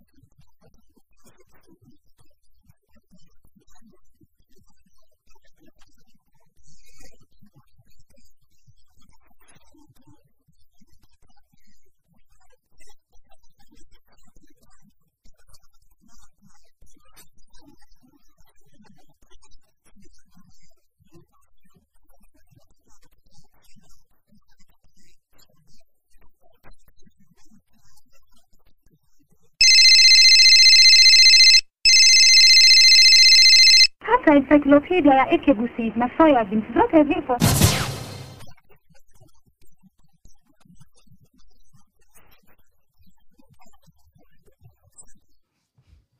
Karibu tena mpenzi mtazamaji, unaweza kutupata Facebook, tuko pale kama AGR News ama Abausi Global Radio. Vile vile unaweza kutupata Twitter, YouTube kwa jina hilo. Ukifika pale YouTube, consider subscribing, manake tuna video ambazo sisi huziweka pale moja kwa moja ambazo zitaweza kukufaa wewe kama mpenzi mtazamaji. Vile vile kama hauja download app yetu, kimbia pale eneo la Google Play Store ama Apple Store, kufuata kwamba depending ni simu gani unayoitumia, unaweza download app yetu, unaweza fuata vipindi vyetu, nyimbo kwa njia moja kwa moja pengine, na imeundwa kwa njia nzuri zaidi. Unaweza minimize pale, unaendelea kazi za kwako pale, bado unazidi kututegea. Mtazamaji na msikilizaji, ndio hakikisha pia unatoa maoni yako, fikra zako kuhusiana na mambo tofauti ambayo tunazungumzia hapa ndani kupitia pale YouTube, kupitia Facebook, ili ili pia wewe tujue hisia zako ni zipi kuhusu mambo tofauti ambayo tunazungumzia. Tuelekee kwenye ulingo wa siasa ambapo hiyo jana kampeni zilipigwa na Azimio la Umoja wa Kenya, kampeni zilipigwa na Kenya Kwanza Alliance, na tukianzia katika ile county ya Mombasa ambapo Azimio la Umoja wa Kenya wamekuwa kiendeleza kampeni for the past 3 days. Ni kwamba Azimio la Umoja wa Kenya kiongozwa naye Raila Odinga walikuwa katika kaunti ya Mombasa. Kaunti ya Mombasa, kumbuka, ni ile kaunti ambayo kuna waniaji wengi sana wa kiti cha ugavana ambao wanataka kumrithi gavana Hassan Joho ambaye anaondoka mamlakani, na pale wamezungumzia walizungumzia mambo mengi sana. Wakazungumza kuhusiana na kuhamishwa kwa shughuli za bandari kutoka Mombasa mpaka sehemu za Naivasha. Na mtu ambaye alizungumza hili swala sana alikuwa Junet Mohamed ambaye ni mbunge wa Suna East. Na anajiuliza, alisema categorically kwamba naibu rais William Ruto ndio alishinikiza kupitishwa kwa sheria pale bungeni ambayo ingekubalia kuondolewa kwa shughuli za bandari Mombasa zipelekwe Naivasha. Na najiuliza mimi mwenyewe, yeye alikuwa mbunge, alifanya nini kupinga mswada huo? Kwa sababu alikuwa mbunge ndio. Kama hakuwa anataka angefanya wange vote the other way. Kwa nini walipitisha? Akisema kwamba akimkashifu Ruto kwa sababu anasema kwamba atahakikisha kwamba anarudisha ile bandari kutoka Naivasha mpaka Mombasa, akisema kwamba ni mtu ambaye ni mtu wa two sides the same coin, ni kinyonga. Hapa anafanya hivi alafu pale anabadilisha ama anabadilika. Kwa hivyo ni swala tu ambalo wakazi walitakiwa kujitokeza kwa wingi kumpigia debe Raila Odinga kwa rais katika uchaguzi wa mwezi ujao, wakitoa ahadi kupitia Karua kwamba watalinda rasilimali za Wakenya, kumaanisha kwamba watahakikisha kwamba wanapigana na ufisadi, hakutakuwa na wizi wa mali na mambo kama hayo, kwamba watajenga viwanda ili kutoa ajira kwa wakazi wa pale, na kuhakikisha kwamba kutakuwa na nidhamu serikalini. Na kumbuka kwamba hii wanaendelea kule Kilifi katika siku 5 za ziara yao kule Pwani. Sijui mtaongezea mawili matatu kabla tujaelekea kwingi.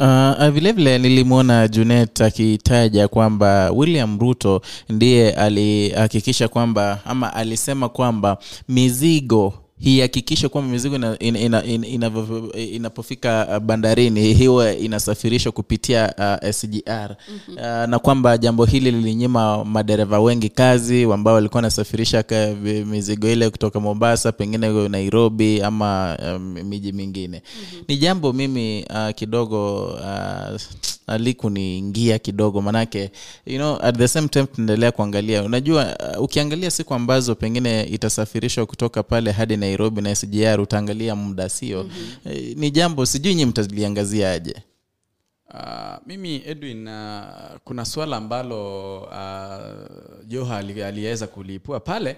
Alisema kwamba I also remember William Samoei Ruto akiwa na rais wakisema kwamba wanasema hii bandari imepelekwa pale Naivasha, haijapelekwa. Sasa tena nilimuona the other day akisema kwamba wamehamisha bandari kutoka Mombasa. Yeye ndiye alikuwa amesema kwamba imeenda pale, akakataa kabisa. Nilimuona tena the other day akisema kwamba sijui imeuzwa. Hii siasa sijui wanasema wanafaa kuwa wanakumbuka yale ambao waliyatamka pale awali, ndipoza wasifanye makosa. Vile vile limuona Karua akitaja akisema kwamba angalia historia ya mtu mwanzo kabla umpigie kura, kwamba waangalie viongozi wote wanaowania viti mbalimbali, angalia historia yake ya nyuma, yale ameyatekeleza na yale ameyafanya, yale mabaya yale mazuri, kisha kadirie nani utamchagua. Abdulsamad vile vile yeye mwenyewe alitaja akasema kwamba naibu wa rais wakati alikuwa naibu kuna mengi hakuyafanya kama naibu ama hakufanya lolote kama naibu. Sasa hivi ndio anakuja kuyatekeleza yale. Tafadhali akawaambia wakazi kwamba uhakikishe kwamba naibu wa rais ameenda nyumbani.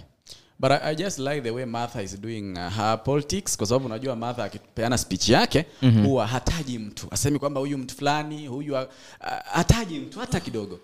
Martha Karua akifanya siasa yake huwa yeye anasema yale ambayo atayafanya, yale ambayo atafikia kama naibu rais. Sijai msikia akisema kwamba huyu Rigathi Gachagua kwa mfano, huyu Joho, huyu ataji mtu hata kidogo. Kuna tofauti gani wakati mtu anatumia parables na yule anataja moja kwa moja? Manake nimemsikia kitaja mengi huyu Martha Karua hadi akisema kwamba isije ikawa kwamba ni kutaja verses na kubeba Biblia tu, angalia jinsi na pengine actions za kwako, si ndio? Na kuna yule ambaye atasema wewe William Ruto acha kujifanya. Unaona kuna tofauti hapo kweli? Kuna tofauti, ndio, the way you receive that message. Kuna hii ambayo like haitakuwa na uzito. You've spoken the same thing but haina uzito. Ile nyingine yenye unamwambia mtu direct itabidi akujibu. Ndio nakuuliza nani yeye anataja direct? Ni wachache sana kama Junet Mohamed ndo utaja moja kwa moja, sio? Na Joho. Lakini vile vile ukiangalia hata kina Rigathi Gachagua, yeye pia mwenyewe anasema unajua walileta sijui nani wakashindwa, wameenda wameleta mama, yeye ndiye atashinda. Unajua ni moja kwa moja. Hajataja jina vile vile lakini ni moja kwa moja. Basi nani anabeba Biblia na kutaja verses? Kuna lugha utatumia, lugha ambayo labda nasema ni nzito. Ukitaja tunazungumza Edwin ulifanya hivi na hivi, ama mkaenda mkaleta mama, referring to me, it's we know who it is. Lakini kutaja moja kwa moja jina lake, na when I think the way unasuka yale maneno wakati unazungumza inabadilika wakati ambapo unatumia lugha ya kuficha maneno na ile nyingine ya moja kwa moja. Lakini tunasema kwamba wengi wa viongozi hawatumii lugha ya moja kwa moja. Yaani ni kawaida tu, lakini tuseme kwamba Martha Karua yeye hatumii hiyo lugha sana, lakini pia hutumia. Unajua tukitumia kidogo basi wewe bado unaitumia, sio? Maana Videla alisema kwamba yeye huwa anaangazia yale ambayo atakuja kuyafanyia Wakenya. Lakini kuna mengi tumeona ameyataja akipiga swipe kwa ile upande mwingine, lakini naitaje parabolic way. Ni same thing tena, ule mzee wa kitendawili na ule mwingine anasema Bwana asifiwe, ule Bwana asifiwe. Unaona, so it is the same thing in a different way though. Na mtazamaji na msikilizaji, tukiachana na kampeni za Azimio la Umoja wa Kenya, nimekujuza kwamba ile wanaelekea kule Kilifi. Tuingilie kampeni za Kenya Kwanza ambao walipiga kampeni Narok, Migori, Kisii na Nyamira, ambapo walitoa ahadi tofauti. Kati yao ni kushughulikia swala la kupanda kwa gharama ya maisha. Kumbuka kwamba the same thing kinazungumzwa na Azimio la Umoja wa Kenya wakisema kwamba in the first 100 days watakisha kwamba gharama ya maisha inashuka. Kwa hivyo Kenya Kwanza pia wanasema kwamba tushughulikia swala la gharama ya maisha kupanda, wakisha kwamba wanaweka mikakati kushusha gharama ya maisha, na vile vile wakazungumza kuhusiana na swala la afya ambayo itaimarishwa kupitia kwa NHIF, na vile vile kuweka mikakati tofauti katika ile wizara ya afya. Na vile vile vijana wengi walijitokeza kusema kwamba sisi tumefurahi kwa sababu tutatengewa wizara kulingana na ahadi za William Ruto, na kusema kwamba akazungumzia swala la hasira William Ruto akisema kwamba watu wamekuwa wakisema kwamba ako na hasira. Rais amesema ako na hasira. Eugene Wamalwa amesema ako na hasira. Wengi wamemtaja kama mtu ako na hasira, akisema kwamba yeye hana hasira. Hasira ziko kwa wananchi, kwa sababu wananchi wamegadhibishwa kwa sababu ya kupanda kwa gharama ya maisha. Sijui hili swala na hepa ama vipi? Ni swala na hepa kwa upande wangu, manake ashatajwa kwamba ni mtu hasira. Na tumeona kuna video ambayo imekuwa ikitamba mtandaoni sana, ambapo alikuwa anamfokea kijana mmoja ambaye alikuwa anamjibu, sio kama kiongozi. Wengine walikuwa nasema hastahili kujibu, lakini mimi kwa upande wangu mimi nasema ndio, ni vizuri. Unajua it's good to be yani kuwa jinsi, usije ukafake. Unajua hakuna haja ukuje ukafake wewe mimi sina wewe ni mtu wa hasira. Unaona, ikiwa kuna jamaa amekukosea, unajua ule ni mkutano wako ambao umeuenda, mtu asije akaanza kukujibu. Unaona, angekuja kule mkutano. Kwa hivyo ni heri mwambie wewe kijana nyamaza ama utoke uende. Hiyo si hasira. Jambo jingine Nishalizungumzia pia mimi na nilikuuliza jana Videl, mimi na wewe pengine tumeanza mradi fulani pengine wa kujenga nyumba. Kuna kesi za nyumba pale zimekuja, wewe shamba ambao tunataka kujenga. Kisha baadaye ukuje uniambie, unajua bwana, mimi naenda huko kwetu. Kwani ni wapi huko kwetu? Sijui ni Nyakoe huko, nitulie bwana, mimi mambo ya hii mradi sitaki. Ni jambo ambalo umefanya kazi nalo, si ndio? Hata mimi naweza jaribu kukupiga kibare kidogo. Kwa hivyo jambo la hasira nalo kwa upande wangu si jambo ambalo nasahili kuangaziwa, maana kila mtu ana hasira zake. Kuna ule mwenye anaonyesha, kuna yule mwenye afanye nini haonyeshi, na kule mwenye anaonyesha bado ni sawa. Uongozi haukadiriwi na zile hasira. Jambo nakadiriwa ni kwamba ni decision gani unayofanya wakati uko na hasira, umeshikwa na zile ghadhabu. Unaona, niliona jana akitaja akisema kwamba wale watu wengine hawana agenda sababu sasa hivi wameanza kuangalia hasira za Ruto. Mimi sina hasira. Watu ambao wako na hasira ni wa Kenya. Unaona, ni jambo la kuhepa do. Ndio unasema kwamba result ya hasira ndio unaangalia. Sijui yule kijana ambaye alimfokea pale angekuwa karibu. Slavu kwa ingepita pale. Naam, ndio nasema unajua, naweza kukufokea ikiwa nimeghadhabika, lakini mimi kubeba upanga ni kukatekate. Sasa hiyo ndio decision nilifanya sababu ya hasira ambayo ni ovyo. Unaona? Kwa hivyo kwa uongozi hakuna kiongozi mwenye hana hasira. It depends on what you do wakati umeghadhabishwa na jambo fulani. Sasa result ya hasira ya DP ni ile ambayo uliona alikuwa anataka kumzapa coffee rais. Good. Ile ambayo alikuwa anataka kumzapa coffee Matiang'i. Ndio. Ile ambayo alikuwa anataka kumzapa coffee Wamalwa. Ya Matiang'i na Wamalwa hatuna uhakika. Ituma kwa sababu kwa hizi zingine hajazungumza actually. Na hizo hatuna uhakika. Hii ya Uhuru naye ameitaja hadi akaiongelea. Basi tufanye hivi. It was not an action. Alikuwa anatamani kumpiga, si ndio? Ingekuwa alikuwa anataka niseme. Ndio, unajua nisije nikatumia jina ambalo alisema kwamba ningempiga kama si niko na heshima, sio? Meaning hakumpiga. Anajua kuzikontrol kama kuna hizo hasira zake. Naona angempiga kofi basi ndio tungesema huyu is a violent leader. Biblia inasemaje kwamba ukitaka kufanya kitu ushafanya? Biblia inasemaje? Unajua kabla tujengea kwenye Biblia, huyo anasema ndio kila mtu ako na hasira and they display hasira zao differently. But remember, this is a public figure, this is a national figure ambaye anafaa kuhakikisha kwamba kuna umoja. There are ways you deal with kukasirika. Kama ukidisplay publicly kwamba umekasirika linakuwa swala gumu. Imagine sasa hivi our CEO akasirika alafu atupige vibare ama usiseme kupiga manake okay. A display kukasirika kwake kwetu sisi wote.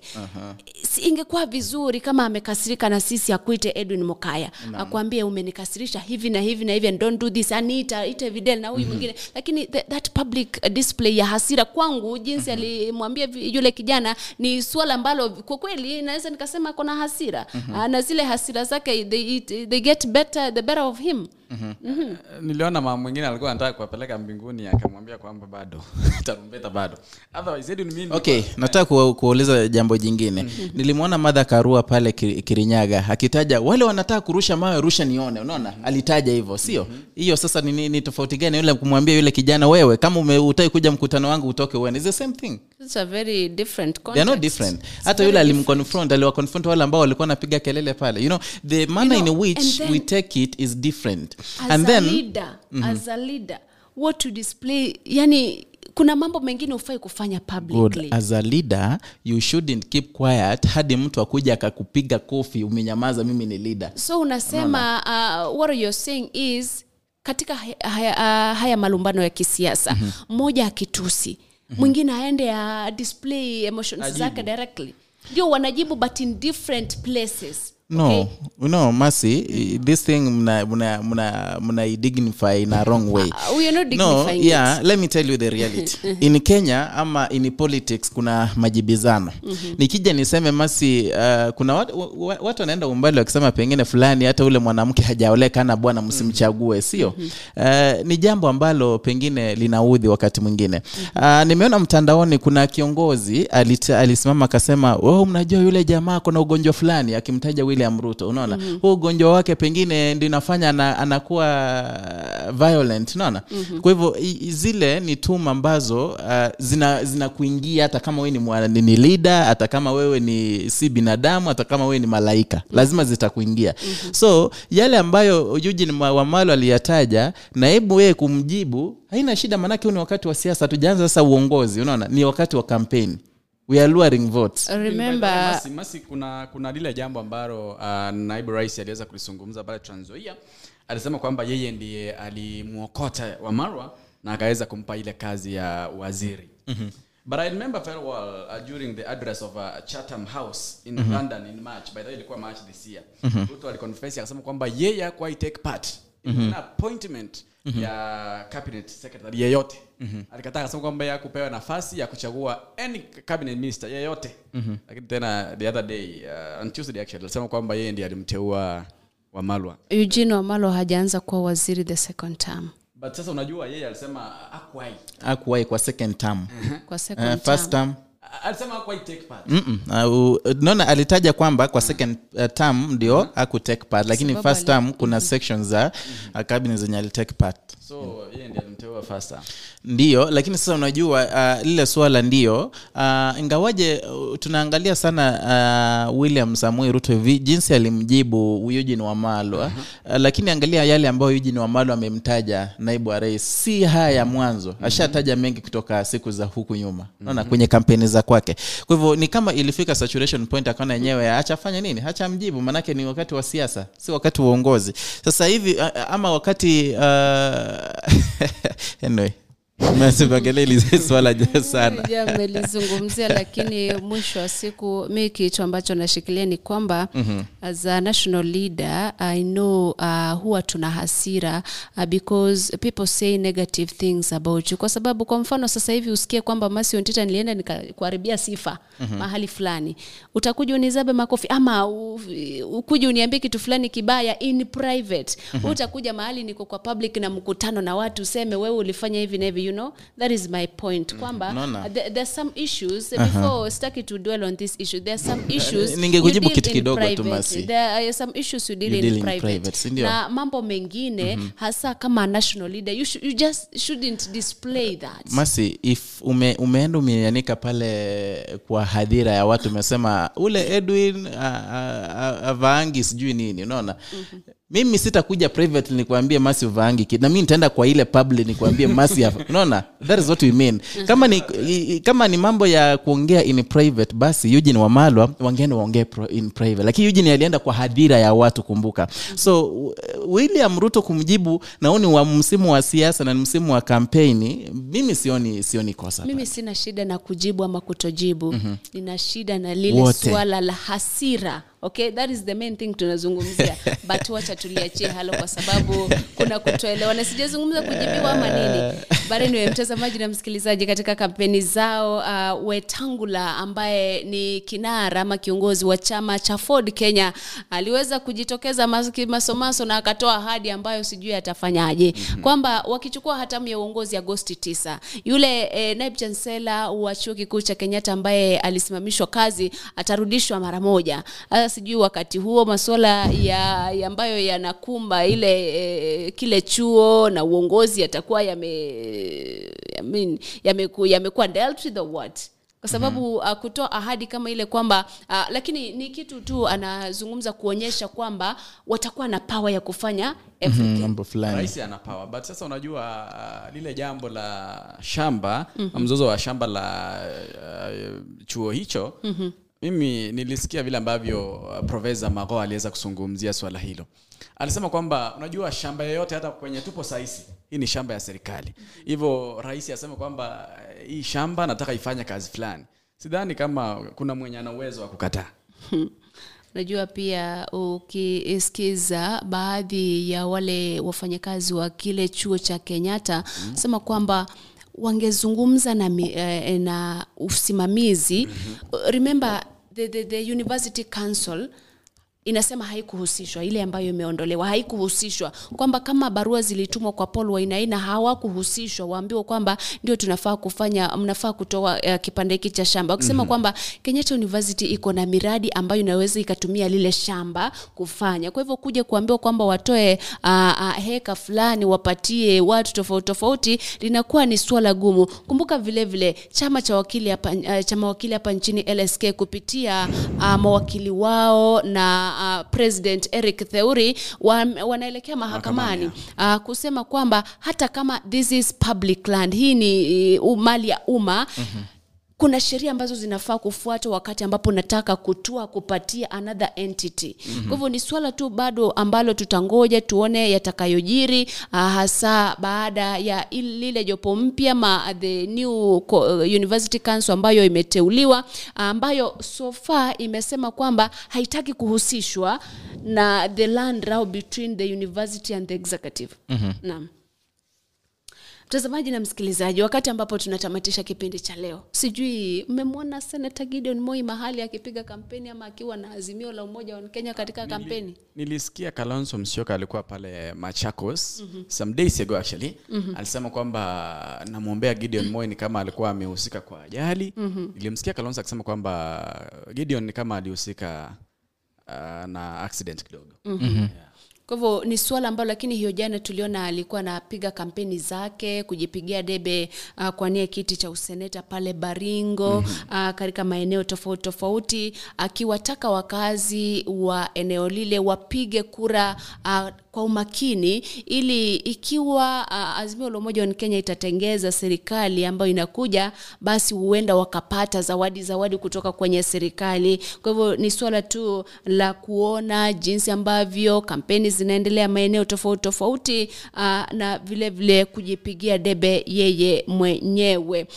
Tukiachana na hilo, kabla sijawapa muda mzungumze mawili matatu mlionayo, kumbuka kwamba tume ya kupambana na ufisadi EACC ili amuru mali ya thamani ya shilingi milioni 52.5 kutwaliwa kutoka kwa aliyekuwa mkurugenzi wa Kenya Ports Authority James Mulewa, ambaye inasemekana kwamba alitoa mali yale kwa njia za ufisadi. Ngo kwamba EACC ilikuwa tayari shapokea mali ya thamani ya shilingi milioni 22 ambayo Mulewa anatuhumiwa kupokea kwa njia ya ufisadi. Mwaka 2017 mahakama ya ilimpata Mulewa na kesi, na ikamwambia ama ikamruhusu ama ikamamrisha atoe shilingi milioni 63 pesa taslimu kugharamia kesi ambayo alikuwa amekata rufaa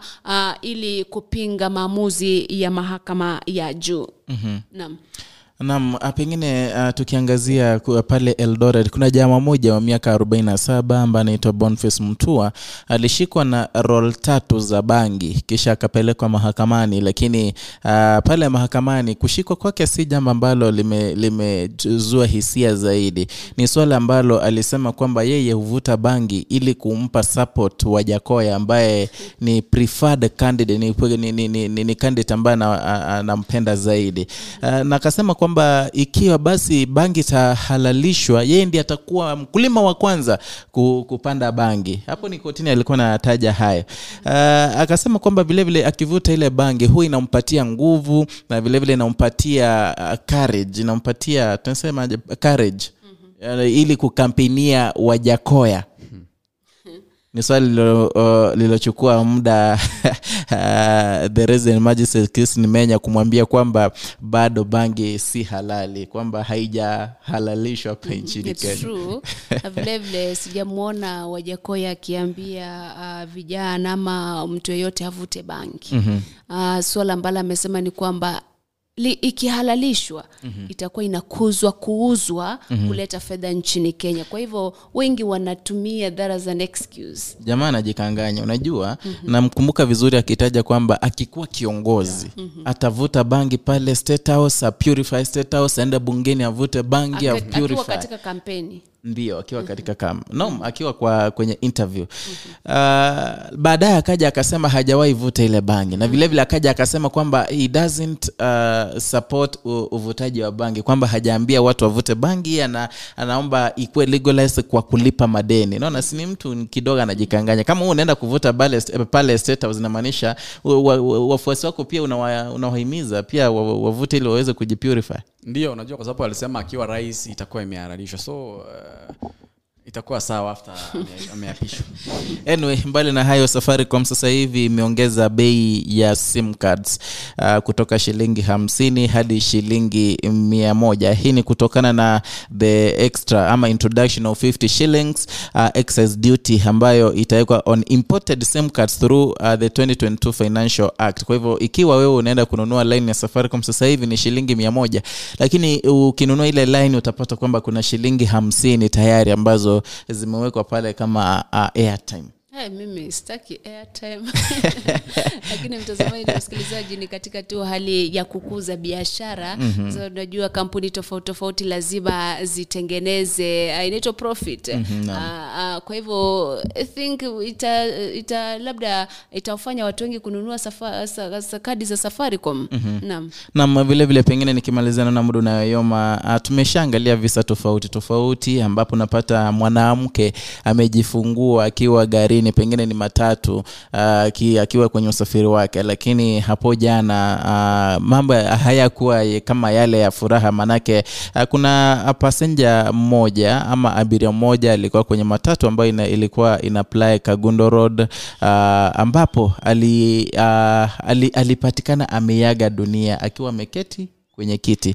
Kwa hivyo dereva waliweza kumkimbiza kwenye Ruai Family Hospital, lakini akatajwa kwamba amekufa. Bado uchunguzi unaendelea kwamba pengine ni kipi kilichosababisha mtu ule kuiaga dunia akiwa kwenye usafiri wake.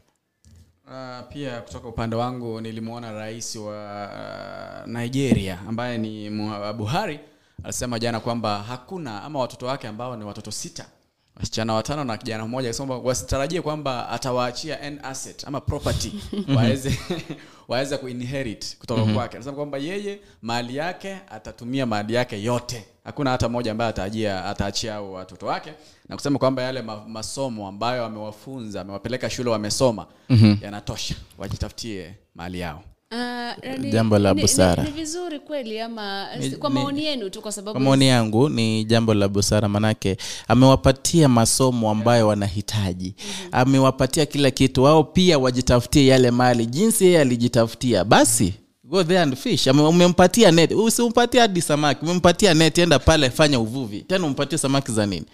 Aliwaambia kwamba wasitarajie kwamba kuna asset ama property atawaachia, yote ni yeye na mke wake. Unajua ingekuwa basi ni kuwapatia yale mali, hamna haja angewapeleka shuleni, hakuna haja wapatie ile neti. Unajua sasa ashawapatia neti ya kuvua.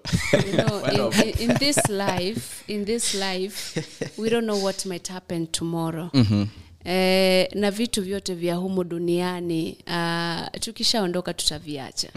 Sasa kama huko include kwa wili yako, basi vitaliwa tu na wananchi na anyone else ambaye atafikia. Ngoja tulia. So ni vizuri as much as amewafundisha kutafuta, awa include tu, kwa sababu hajui ataishi miaka mingapi hapa duniani ili amalize mali yake. Lakini ni maoni yangu tu. Sema kwamba wili yake itakuwa ina include wale ambao walitafuta. Hivyo mwenye alitafuta ni yeye na mke wake. Wengine pia wajitafutie. Mpenzi msikilizaji, mtazamaji, kesho video Mashoge, kesho pia ni siku. Ndio mtazamaji, nami naitwa Masio Ntita. Tunakutana siku ya Jumatatu. Anza na Bwana. Unaanza na mwana bado. Unaanza na mwana wa kondoo, mwana wa Mungu. Unaanza na Bwana, kisha morning brief na vipindi vingine vitafuata. Tupatane hiyo siku. Tukutane ikifika hapo saa 5 za asubuhi majira Afrika Mashariki, kwenye mpango mzima wa seria o Takanite Edwin Mukaya.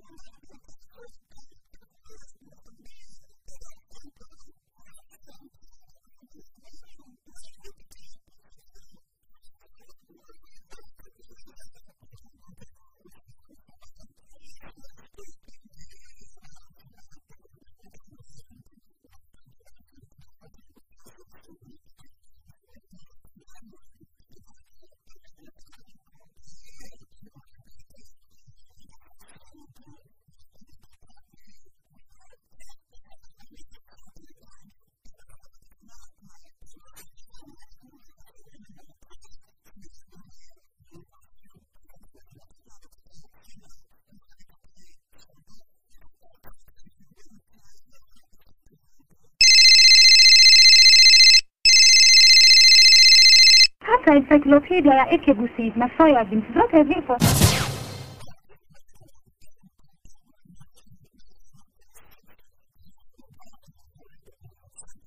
Nairobi Supermarket.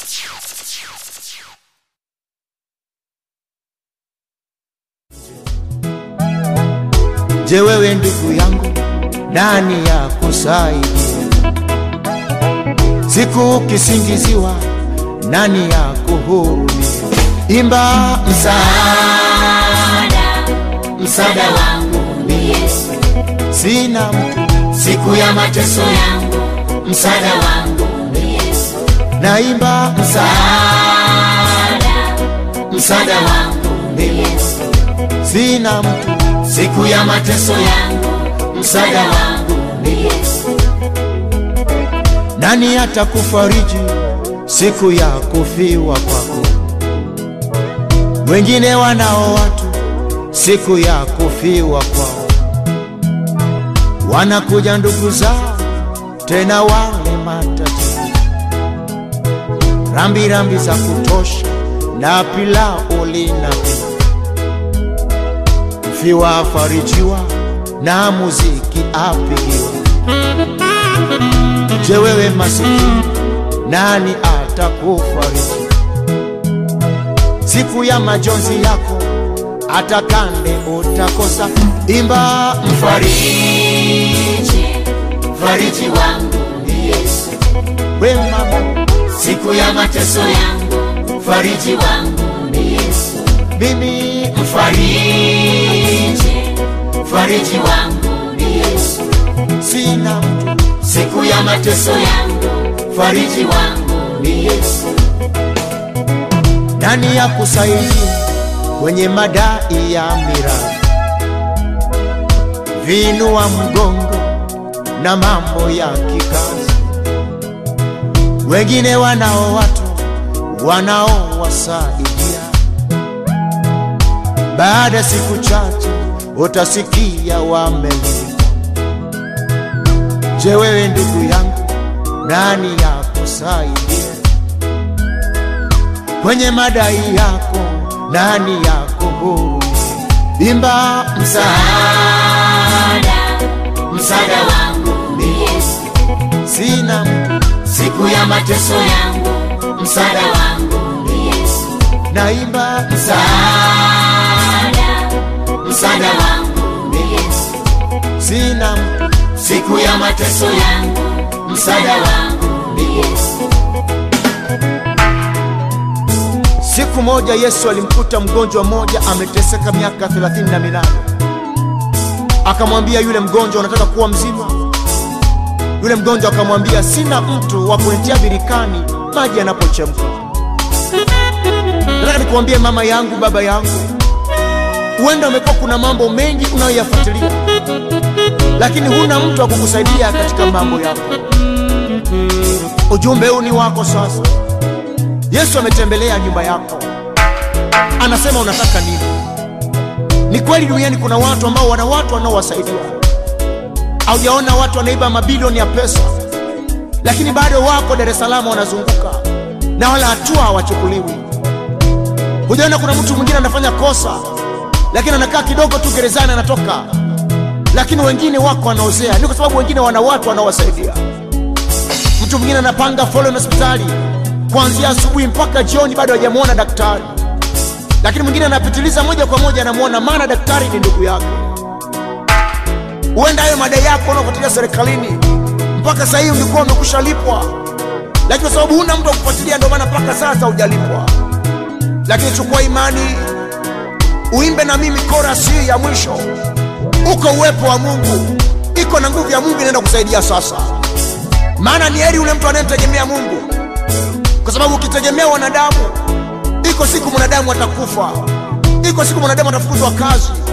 Lakini Mungu kimtegemea, yeye hafukuzi kazi wala hafi. Ni yeye yule jana, leo na hata milele. Chukua imani yako sasa mama yangu, mwambie Yesu, nilikuacha, sikukutegemea, sikukutumaini, lakini kuanzia sasa ninashika imani yangu. Yesu nisaidie, Yesu nitangulie katika haki yangu, katika mateso yangu, na mkono wa Bwana uko juu yako sasa. Hebu imba korasi sasa na mimi, na Mungu atakutembelea kwa jina la Yesu. Amen. E Mungu na malizia korasi sikiliza, ujue ni wewe peke ninaye kutegemea. Wanadamu wawajua umewaumba mwenyewe, wengi wameharibika hata utu wamekosa.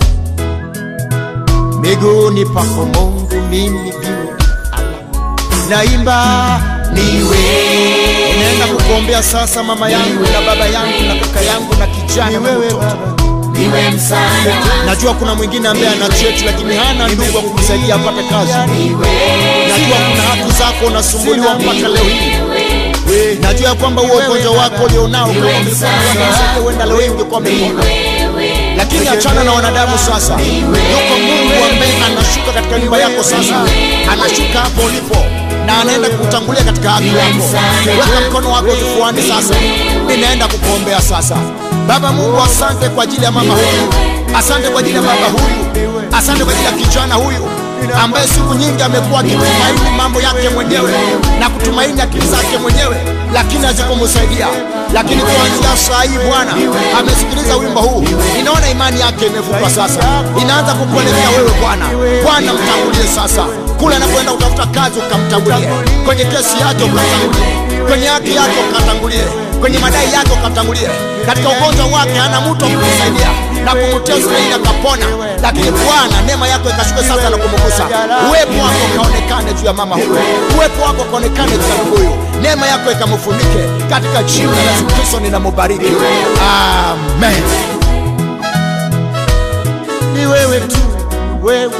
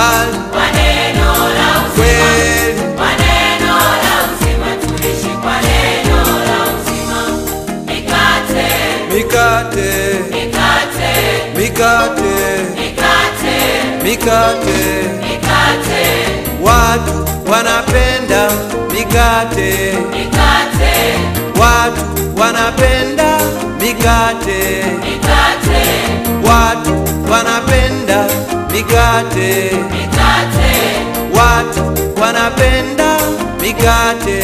mikate, Yesu alipolisha watu 5,000 mikate, na kesho yake walimtafuta wape. mikate, Bwana Yesu alipofanya muujiza wa mikate, kesho yake watu walifurika wape. mikate, Mikate, mikate, mikate, mikate, mikate, mikate, mikate. mikate, Umdhani Yesu ndiye akipewa.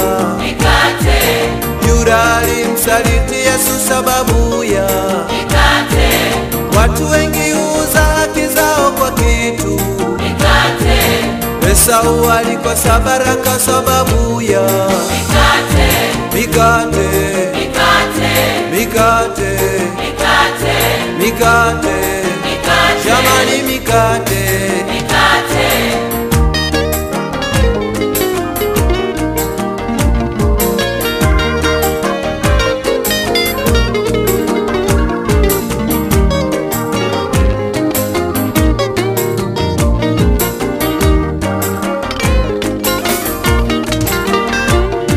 Mikate, mikate, mikate, mikate, mikate, mikate, mikate. mikate, Watu wanapenda mikate. mikate, Watu wanapenda mikate. mikate, Watu wanapenda penda. mikate, Watu wanapenda mikate. mikate, Una sifa ya kuongoza bali unayo. mikate, Utapata kura nyingi kwa kugawa hiyo. mikate, Ona haki inavyopindishwa sababu ya mikate, wanyonge hukosa haki sababu hawana. mikate, Ujanja kila kona sababu ya mikate, watu wanasema uongo ili wapewe. mikate, Mauaji ya kinyama husababishwa na mikate, vita vya wenyewe kwa wenyewe vinalenga mikate, mikate, mikate, mikate, mikate, mikate, mikate, jamani mikate. mikate, Tutafute kwanza ufalme wa mbingu mengine. tutaongezwa, Tutafute kwanza uso wa Bwana hayo mengine. tutaongezwa, Tutafute kwanza ufalme wa mbingu mengine. tutaongezwa, Tutafute kwanza uso wa Bwana hayo mengine. tutaongezwa, tuweze kuishi peke yake kwa mikate, mimi siwezi kuishi peke yangu kwa mikate,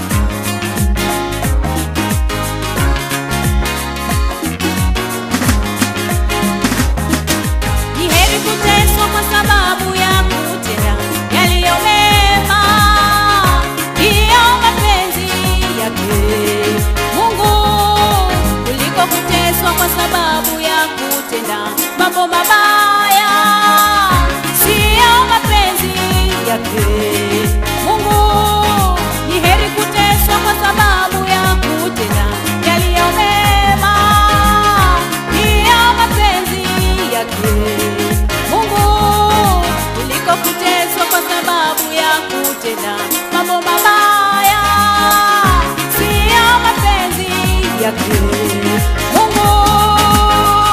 Kwa macho ya Bwana huwaelekea wenye haki, na masikio yake husikia maombi yao. Bali uso wake Bwana ni juu ya watenda dhambi, hukumu yao ni jehanamu. Kwa kuwa macho ya Bwana huwaelekea wenye haki, na masikio yake husikia maombi yao. Bali uso wake Bwana ni juu ya watenda dhambi, hukumu yao ni jehanamu.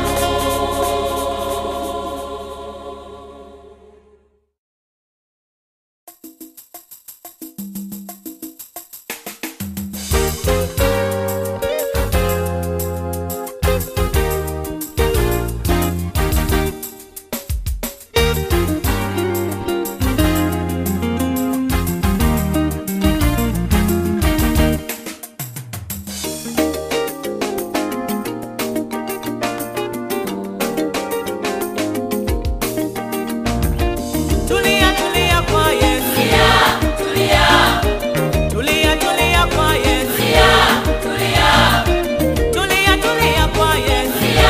tulia, Tulia, tulia kwa Yesu. tulia.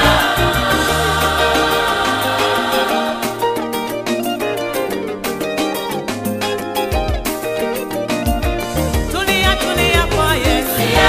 Tulia, Tulia, tulia kwa Yesu. tulia, Tulia, tulia kwa Yesu. tulia, Tulia, tulia kwa Yesu. tulia. Haitoshi kumkaribisha Yesu na kisha kumwacha peke yake. Haifai kumkaribisha Yesu na kuacha kuongea naye. Haitoshi kumkaribisha Yesu na kisha kumwacha peke yake. Haifai kumkaribisha Yesu na kuacha kuongea naye. Tulia, tulia, tulia, tulia. Mwanamke Martha alimkaribisha Yesu nyumbani kwake. Bwana Yesu alifika na wanafunzi wake. Martha akamkaribisha Yesu nyumbani kwake. Bwana Yesu alifika na wanafunzi wake. Mwanamke Martha alimkaribisha Yesu nyumbani kwake. Bwana Yesu alifika na wanafunzi wake. Martha akamkaribisha Yesu nyumbani kwake. Bwana Yesu alifika na wanafunzi wake. Nyumbani kwa Martha alikuwepo dada yake. Nyumbani kwa Martha alikuwepo Maria.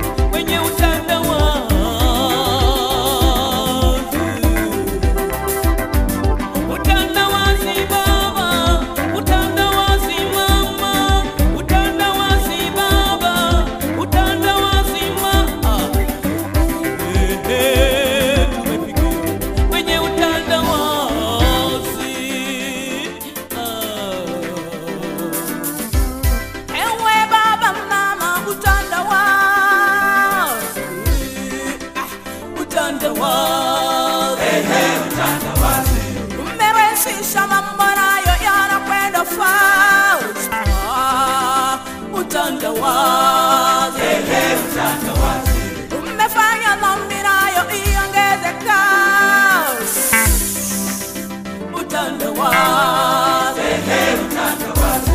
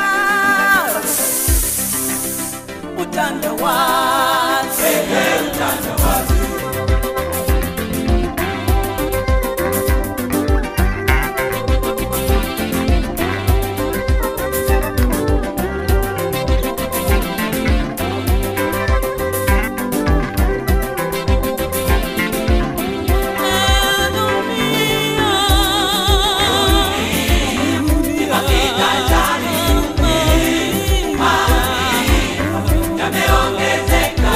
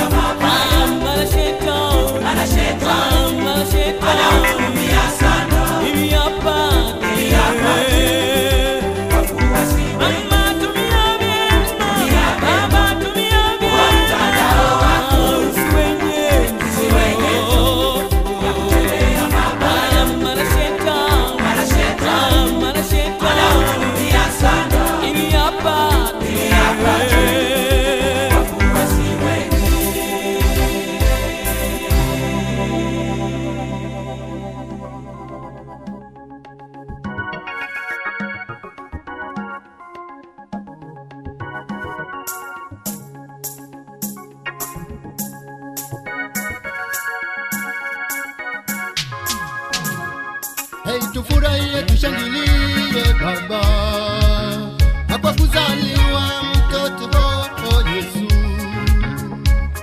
ni mkombozi wa ulimwengu wote. Tufungue mioyo yetu leo, azaliwe Baba.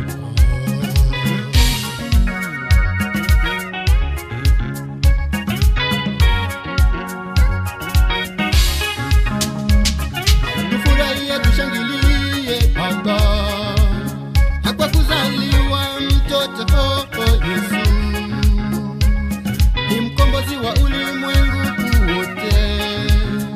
Tufungue mioyo yetu leo, azaliwe Baba. Azaliwa Immanueli, fungua moyo wako, azaliwe ndani yako. Azaliwa Immanueli, fungua moyo wako, azaliwe ndani yako.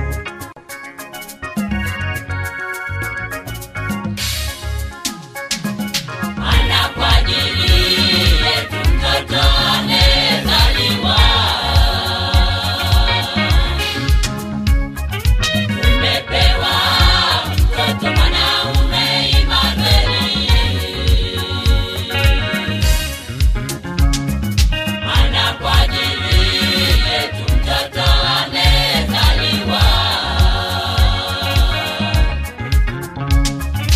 tumepewa mtoto mwanaume Immanueli.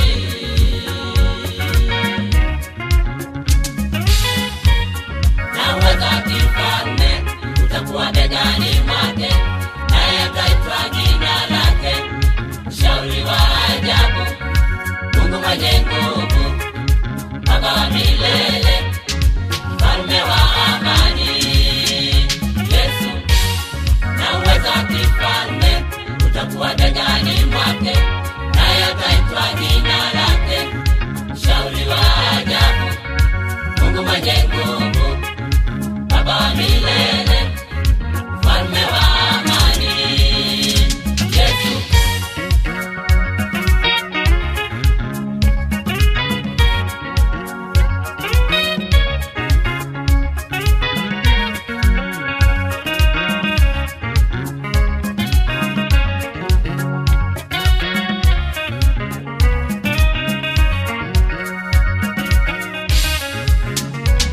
Maongeo ya enzi yake na amani hayatakuwa na mwisho kamwe. Leo hii amezaliwa, mpokee sasa, azaliwe moyoni mwako. Fukuza Baba, fukuza wageni wote moyoni mwako. Azaliwe Mama, azaliwe Masihi, azaliwe Baba, azaliwe Masihi. Maongeo ya enzi yake na amani hayatakuwa na mwisho kamwe. Leo hii amezaliwa, mpokee sasa, azaliwe moyoni mwako. Fukuza Baba, fukuza wageni wote moyoni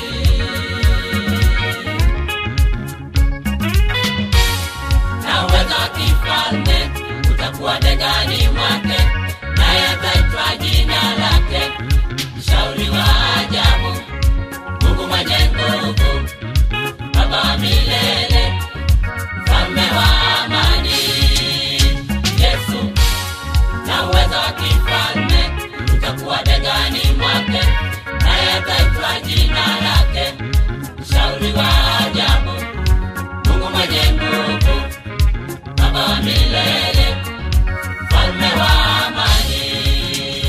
Yesu.